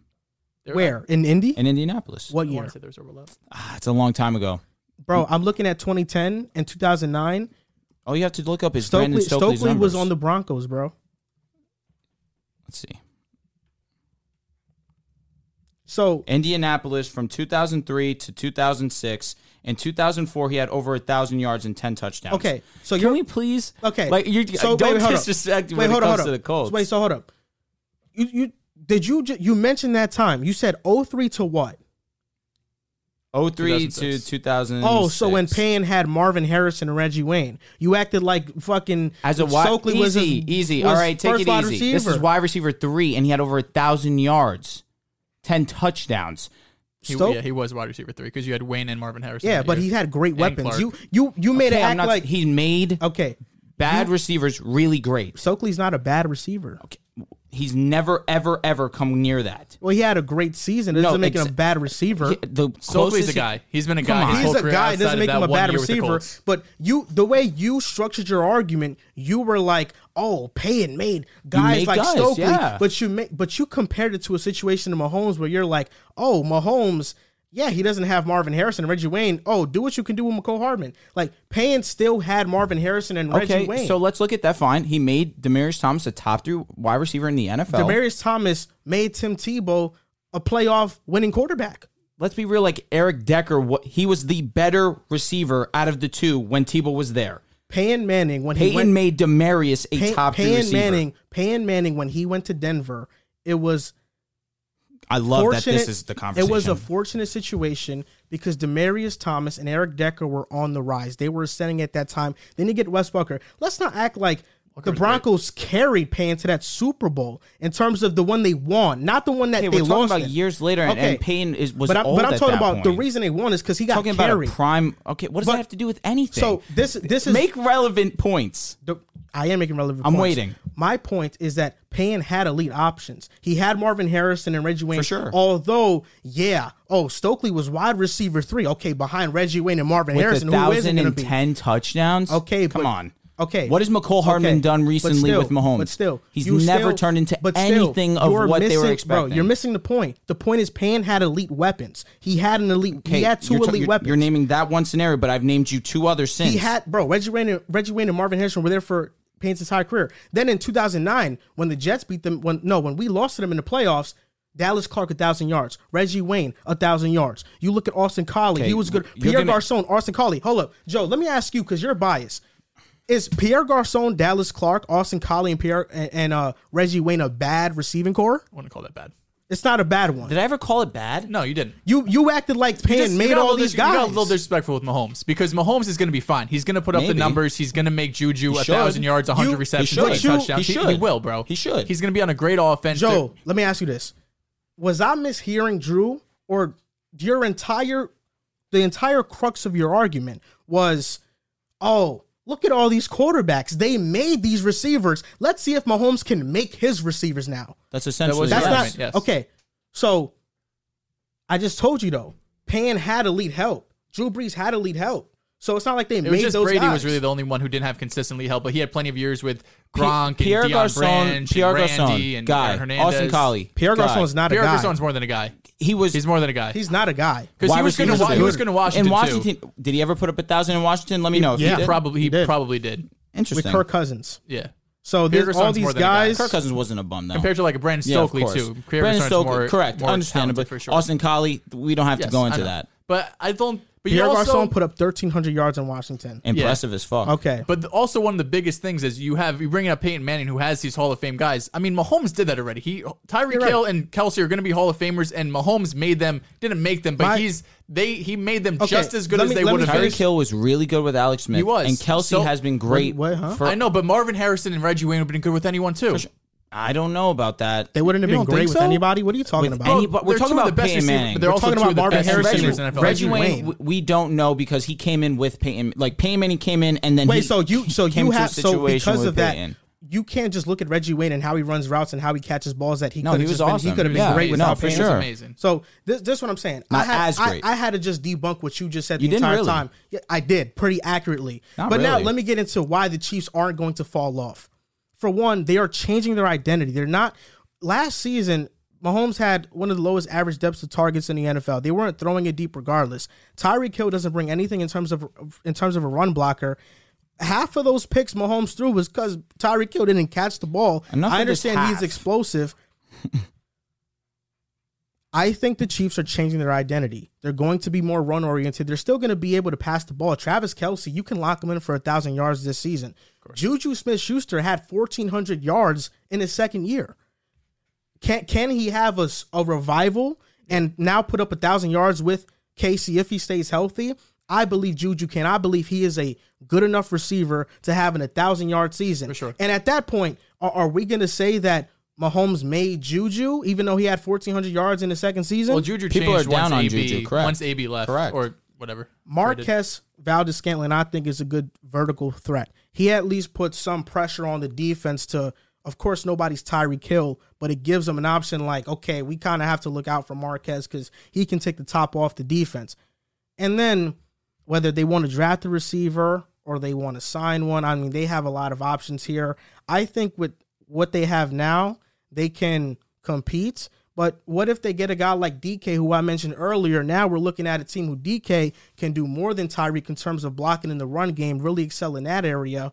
And I think he's a bigger body than Tyreek as well. The Chiefs have an elite offensive line. The Chiefs have It's really good. one of the best quarterbacks in the NFL. The defense... Drew, what is this shrug? The defense, I love their linebacking core. The secondary isn't as bad as everybody thinks. There's going to be somewhat of a drop-off, but I don't think it's going to be major. As long as you have Mahomes and Reed, it will be fine. In 2013, Andy Reid went to the Chiefs. They went 11-5. They lost in the wild card 44-45 against the Colts. Their leading receiver that season was Jamal Charles with 600 yards. Their second receiver had 500 yards.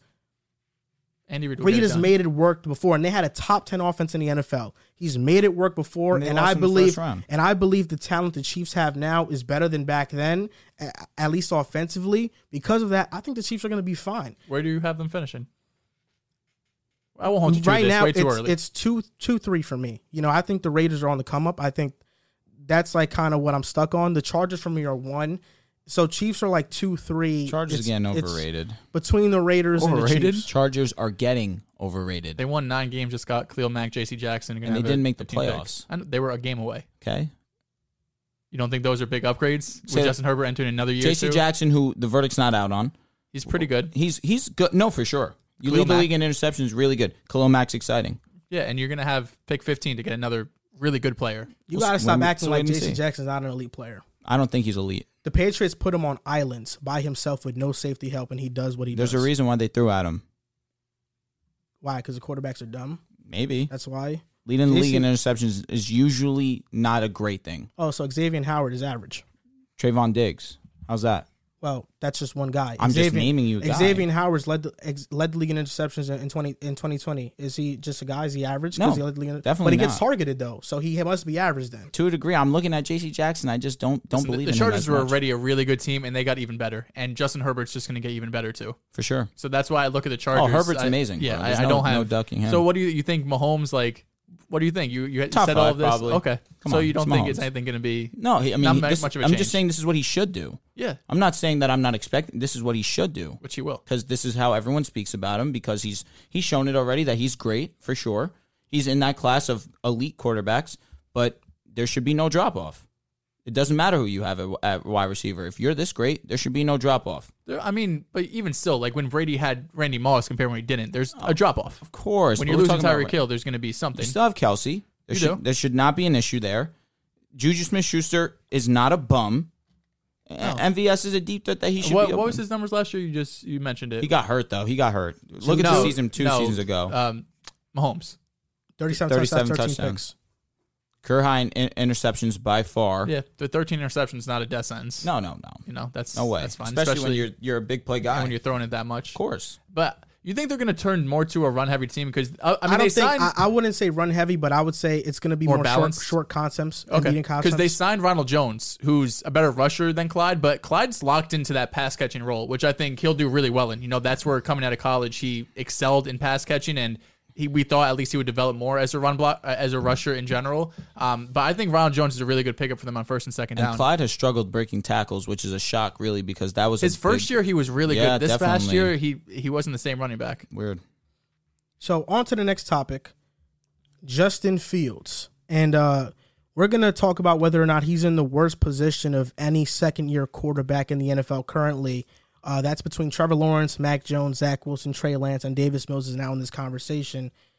Do you believe he's in the worst situation of any second-year quarterback? And you have a lot to say about Justin Fields. You believe he's going to be a Hall of Famer.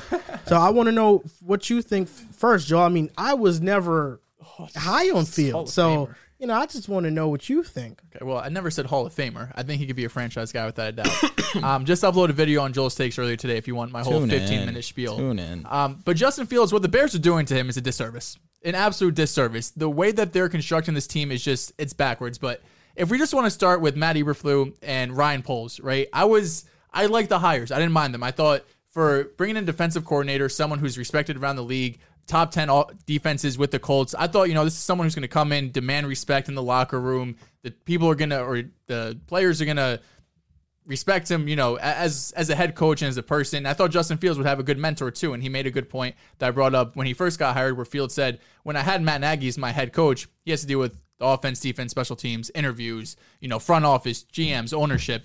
And now that he has a defensive-minded head coach, he just has to deal with the offensive coordinator. And that's all he has to do, lock in with the OC, his assistants, his quarterback coach, and then he can really figure it out from there. But when you look at what the Bears are doing with this roster, they let go of Allen Robinson, who it was both ways, right? Allen Robinson didn't want to be a Bear. For whatever reason, the Bears didn't want Allen Robinson, even though their only viable pass catcher is Darnell Mooney. They let go of James Daniels, who was literally their only good offensive lineman the entire season last year. They're projected to have the 29th best pass-blocking offensive line going into next season. So Fields isn't going to have an offensive line. Then you look at his weapons. They have Darnell Mooney, who's a really good receiver. I had him as my breakout player. He led the team in receptions, yards, and touchdowns in year 2. He was really good.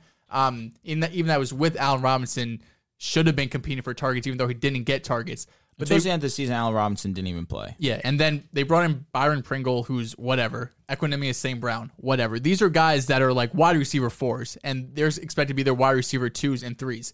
If something happens to these receivers, you're looking at this receiving core as one of the worst we've seen in the last 3 or 4 years. If Byron Pringle's already your wide receiver 2, what happens if there's an injury? I mean, I couldn't tell you who their wide receiver 4 is. He's probably going to be a special teams guy or a practice squad on most teams.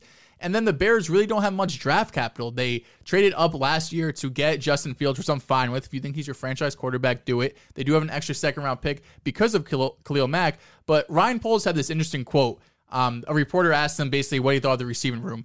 And he said, everyone's panicking. And then he goes on to say, but didn't Devontae Adams get taken in the second round? There's going to be talent there.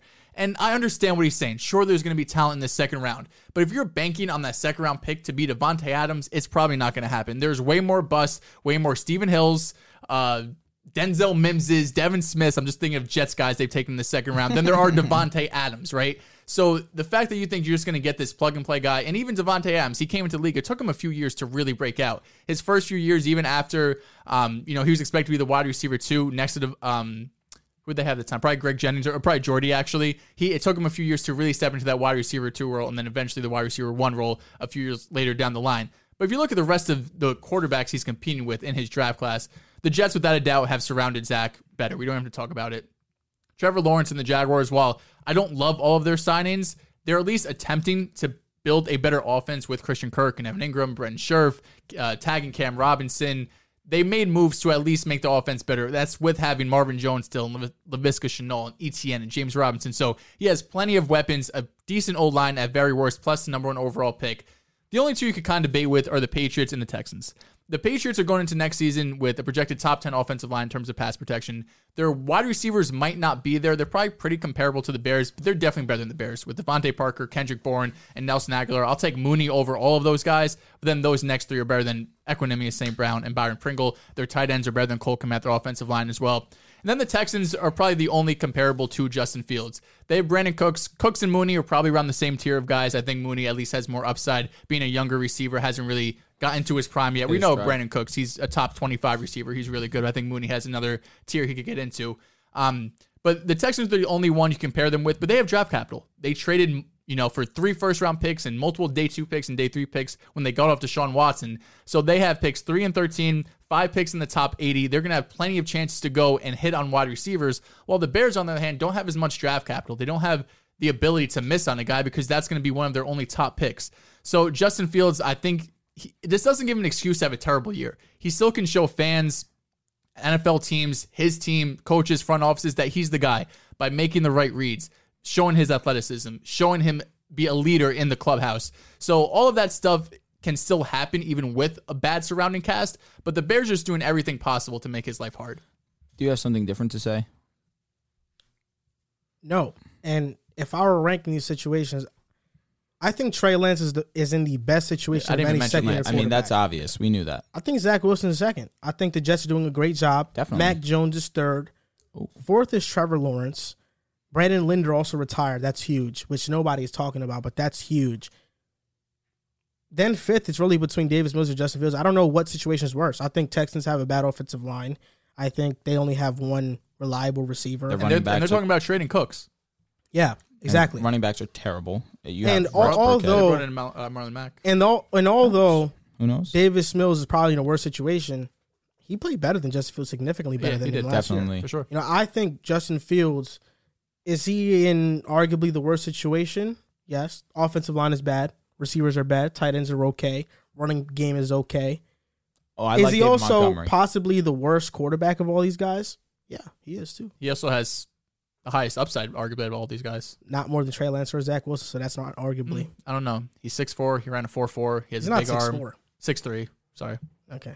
Wow, an inch. Yeah, Come on like, now. He's 6'3", matters. 220. I'll tell you running what. 4.4s, bro. Like, The only thing that's It's a game of inches. The picks. That's true. The picks are what's really help out the Texans in this sense. But as it goes right now, this roster of the Texans is atrocious. You have Marlon Mack, who probably is going to be running back one, but even still, you have Russ Burkhead, Brandon Cooks, who potentially they could be trading, Nico Collins, Chris Conley, Brevin Jordan. Like you I mentioned, like Brevin Jordan. Brevin Jordan isn't bad, Cole but Kmet is better. for sure, his upside. Not For saying sure. much. No, it's not. But even still, Brevin Jordan, like he's okay. Yeah. I wouldn't say Yes. he's anything past okay. I like him too, for sure, but he's okay. him and Colcom are the same tier tight end right now. Laramie Tunsil has done more harm for them than good in the grand scheme of things in terms of picks they had to give up to acquire him and how well the Dolphins ended up making that trade work out for them. But Davis Mills did a lot more with less. You still had Allen Robinson last season. You still had Darnell Mooney. Montgomery missed some time last season, but he was still solid for them. Khalil Herbert, I believe He was Khalil good. was he was solid was for him good when he stepped when in, David for Montgomery's sure. out, yeah. I'm looking at the Texans, and I still think that that's a worse situation. The picks definitely do help now that they traded Deshaun Watson. They'll have a little bit more capital to put pieces around Davis Mills to potentially see if he can be a starting quarterback in this league. But if we're going based off first round talent only, without a doubt, he's in the worst position right now. You hit the nail on the head with having one of the worst pass blocking offensive lines in the league, only having one true wide receiver, one option on the team. Only one true wide receiver option one. really that I would want to target. Cole Kmet, he's okay right now. He has good upside given the fact that he was the second round, I believe, a second round talent out of the Second or third round draft. pick, Correct. He should be developing faster up until this point. He really hasn't shown that much. However, I'm looking at Justin Fields and the intangibles. I still believe in Justin Fields. I think he still has a decent arm. He can do a lot with his feet in terms of extending plays where this offensive line, being as bad as it is, isn't detrimental to his game. But it wouldn't be as detrimental if they put someone other than Byron Pringle at the wide receiver 2 position. That'd be nice. I think Davis Mills is in a worse position, but you can definitely argue that Fields is right there with him. The reason I say no to that is because we know the first couple of guys, but let me just briefly go through it. Mac Jones, whatever you want to say about the Patriots, he has Bill Belichick. He has Bill Belichick. He has a good running game. He has a good offensive line. Receivers aren't as abysmal as Chicago. Trey Lance, Kyle Shanahan, offense is there. Zach Wilson, Mike LaFleur came on strong, better offensive line, Better working on the weapons. receivers. Easily They better got tight end options for him. You look at now Trevor Lawrence. They made free agent signings. Doug Peterson, Super Bowl winning head coach, who was a big reason why, along with Frank Reich, why Carson Wentz had an MVP level year in 2017. Davis Mills, Pep Hamilton. Like, although he the weapons and the help isn't there, Pep Hamilton is somebody I trust, who has groomed quarterbacks, who has made them really develop. You know, Justin Herbert, Andrew Luck are just some notable names. What round was Davis Mills? Third round? Yeah, he Third was- round. For him might to have been be the might have been the first pick. for in him the to third have round. performed as well as he had, yes, I credit Pep Hamilton, but a lot of credit has to go to Davis Mills for ultimately performing at that level. I mean, he was a 5-star out of high school.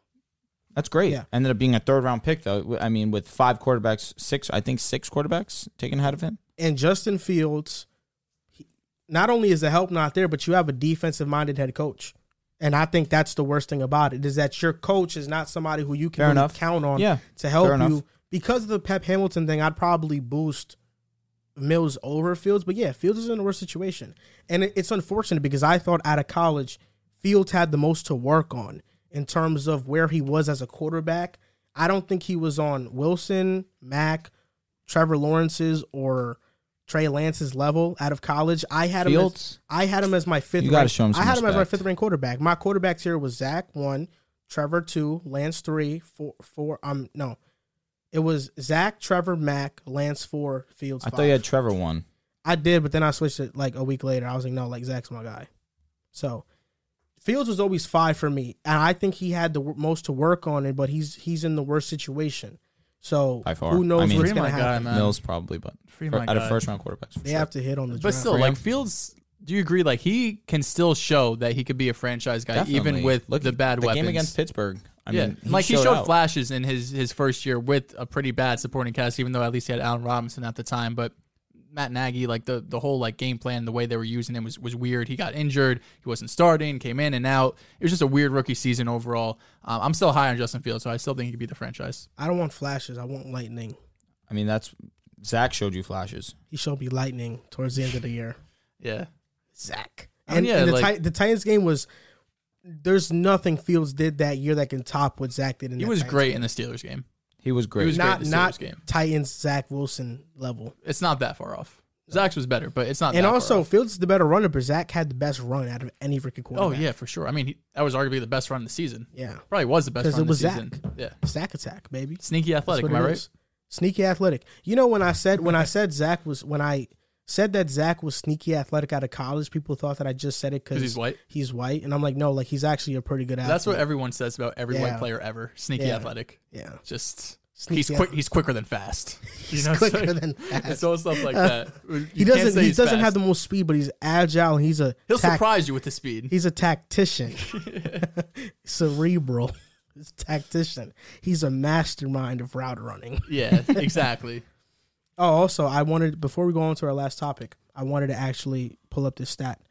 When Patrick Mahomes threw his 11th interception of the season, Next Gen Stats came out with this. Mahomes throws his 6th interception this season that had above a 75% chance of being completed, more than twice as many as any other quarterback. Mahomes had thrown just 2 interceptions on such passes in his first 3 seasons as a starter combined. So his interceptions were unlucky. It was receivers dropping. There was stuff. definitely some unlucky ones. Not going to say there weren't. But I will say this: for the first Happens with everyone. couple of seasons of Mahomes' career, his interception numbers weren't as high as they should have been. Yes, Because they were dropped ones. Yeah. And this year it was like the opposite. Like They returned they were to the mean. higher. Yeah. yeah. I mean, 13 is about that's probably around league average, I would say. Yeah. So especially the amount of times he's throwing down the field and just in general making highlight plays, splash plays that a lot of other quarterbacks, they're not trying those throws. 13 is more than fine for him. So on to the last topic, we're going to briefly mention some of the best remaining free agents and where they could possibly go. So some of the guys I have on this list are Tyrann Mathieu, Odell Beckham, Stephon Gilmore, Dwayne Brown, Jadeveon Clowney, Calais Campbell, Jarvis Landry, Akeem Hicks, and Julio Jones. If you guys have somebody different, you guys can step up to the plate. But if you don't, Did you say J.C. Treader? I did not actually. J.C. Treader would be huge. So you guys can mention some of your best landing spots for some of these players and let me know what you guys think about Wanna mine. kick things as off, well. Drew? I'll tell you what, Stephon Gilmore to Denver on a vet minimum. I actually, oh no, I didn't. Didn't have you guys there. No, not Denver. I have the Bills in chief for Stephon. I have someone else for the. Okay, how are we doing this? Is he just going to say Gilmore? We're going to give our picks. No, I mean, if he's going to say the player, I'll just give my pick. Okay, I'm fine with Sorry, that. go ahead. J.C. Treader to either Indianapolis or to Miami. I feel like that makes a lot of sense. Regardless of how you want to shake it, J.C. Treader was one of the better centers in the league last season. You put him on either of these two teams that could bolster up their offensive line, especially Miami. You want to go all in on trying to protect this guy.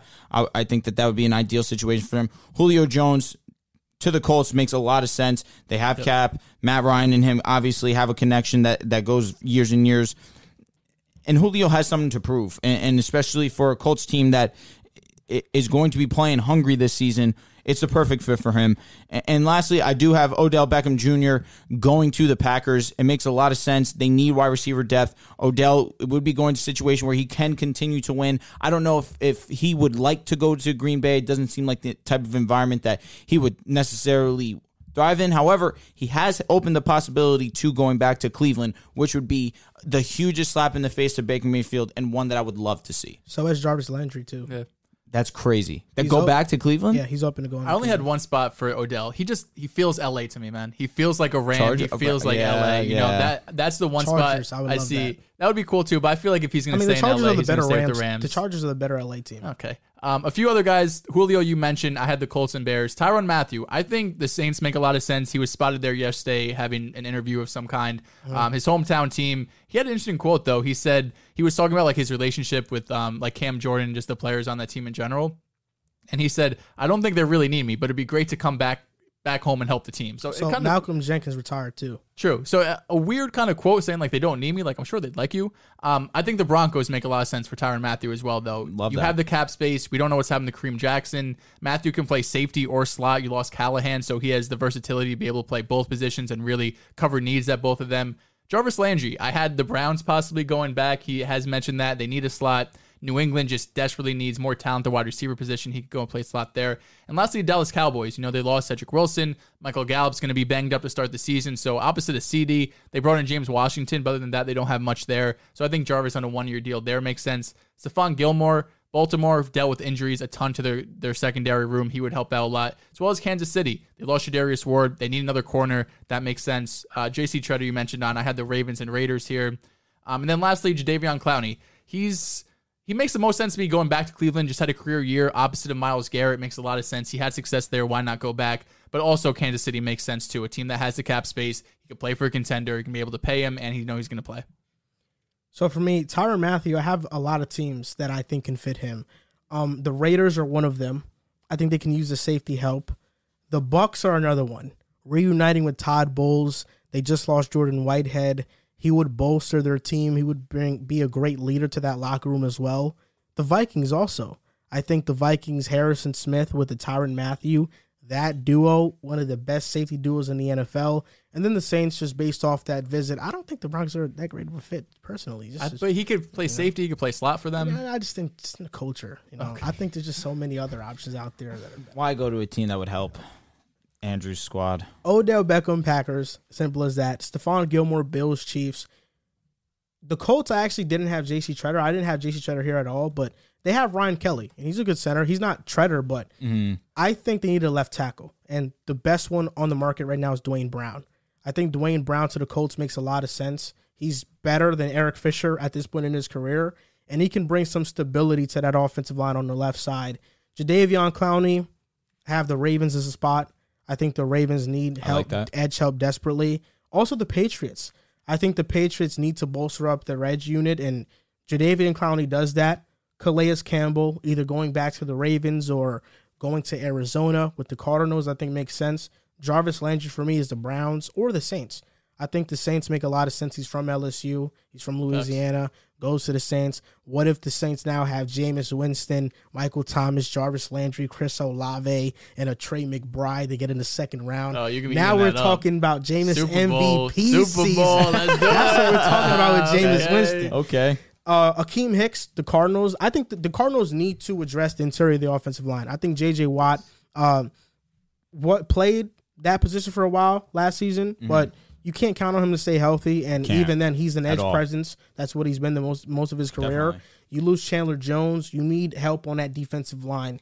Marcus Golden was great for them last season. Yeah, but he's more of a guy, he's like a cleanup guy, you know?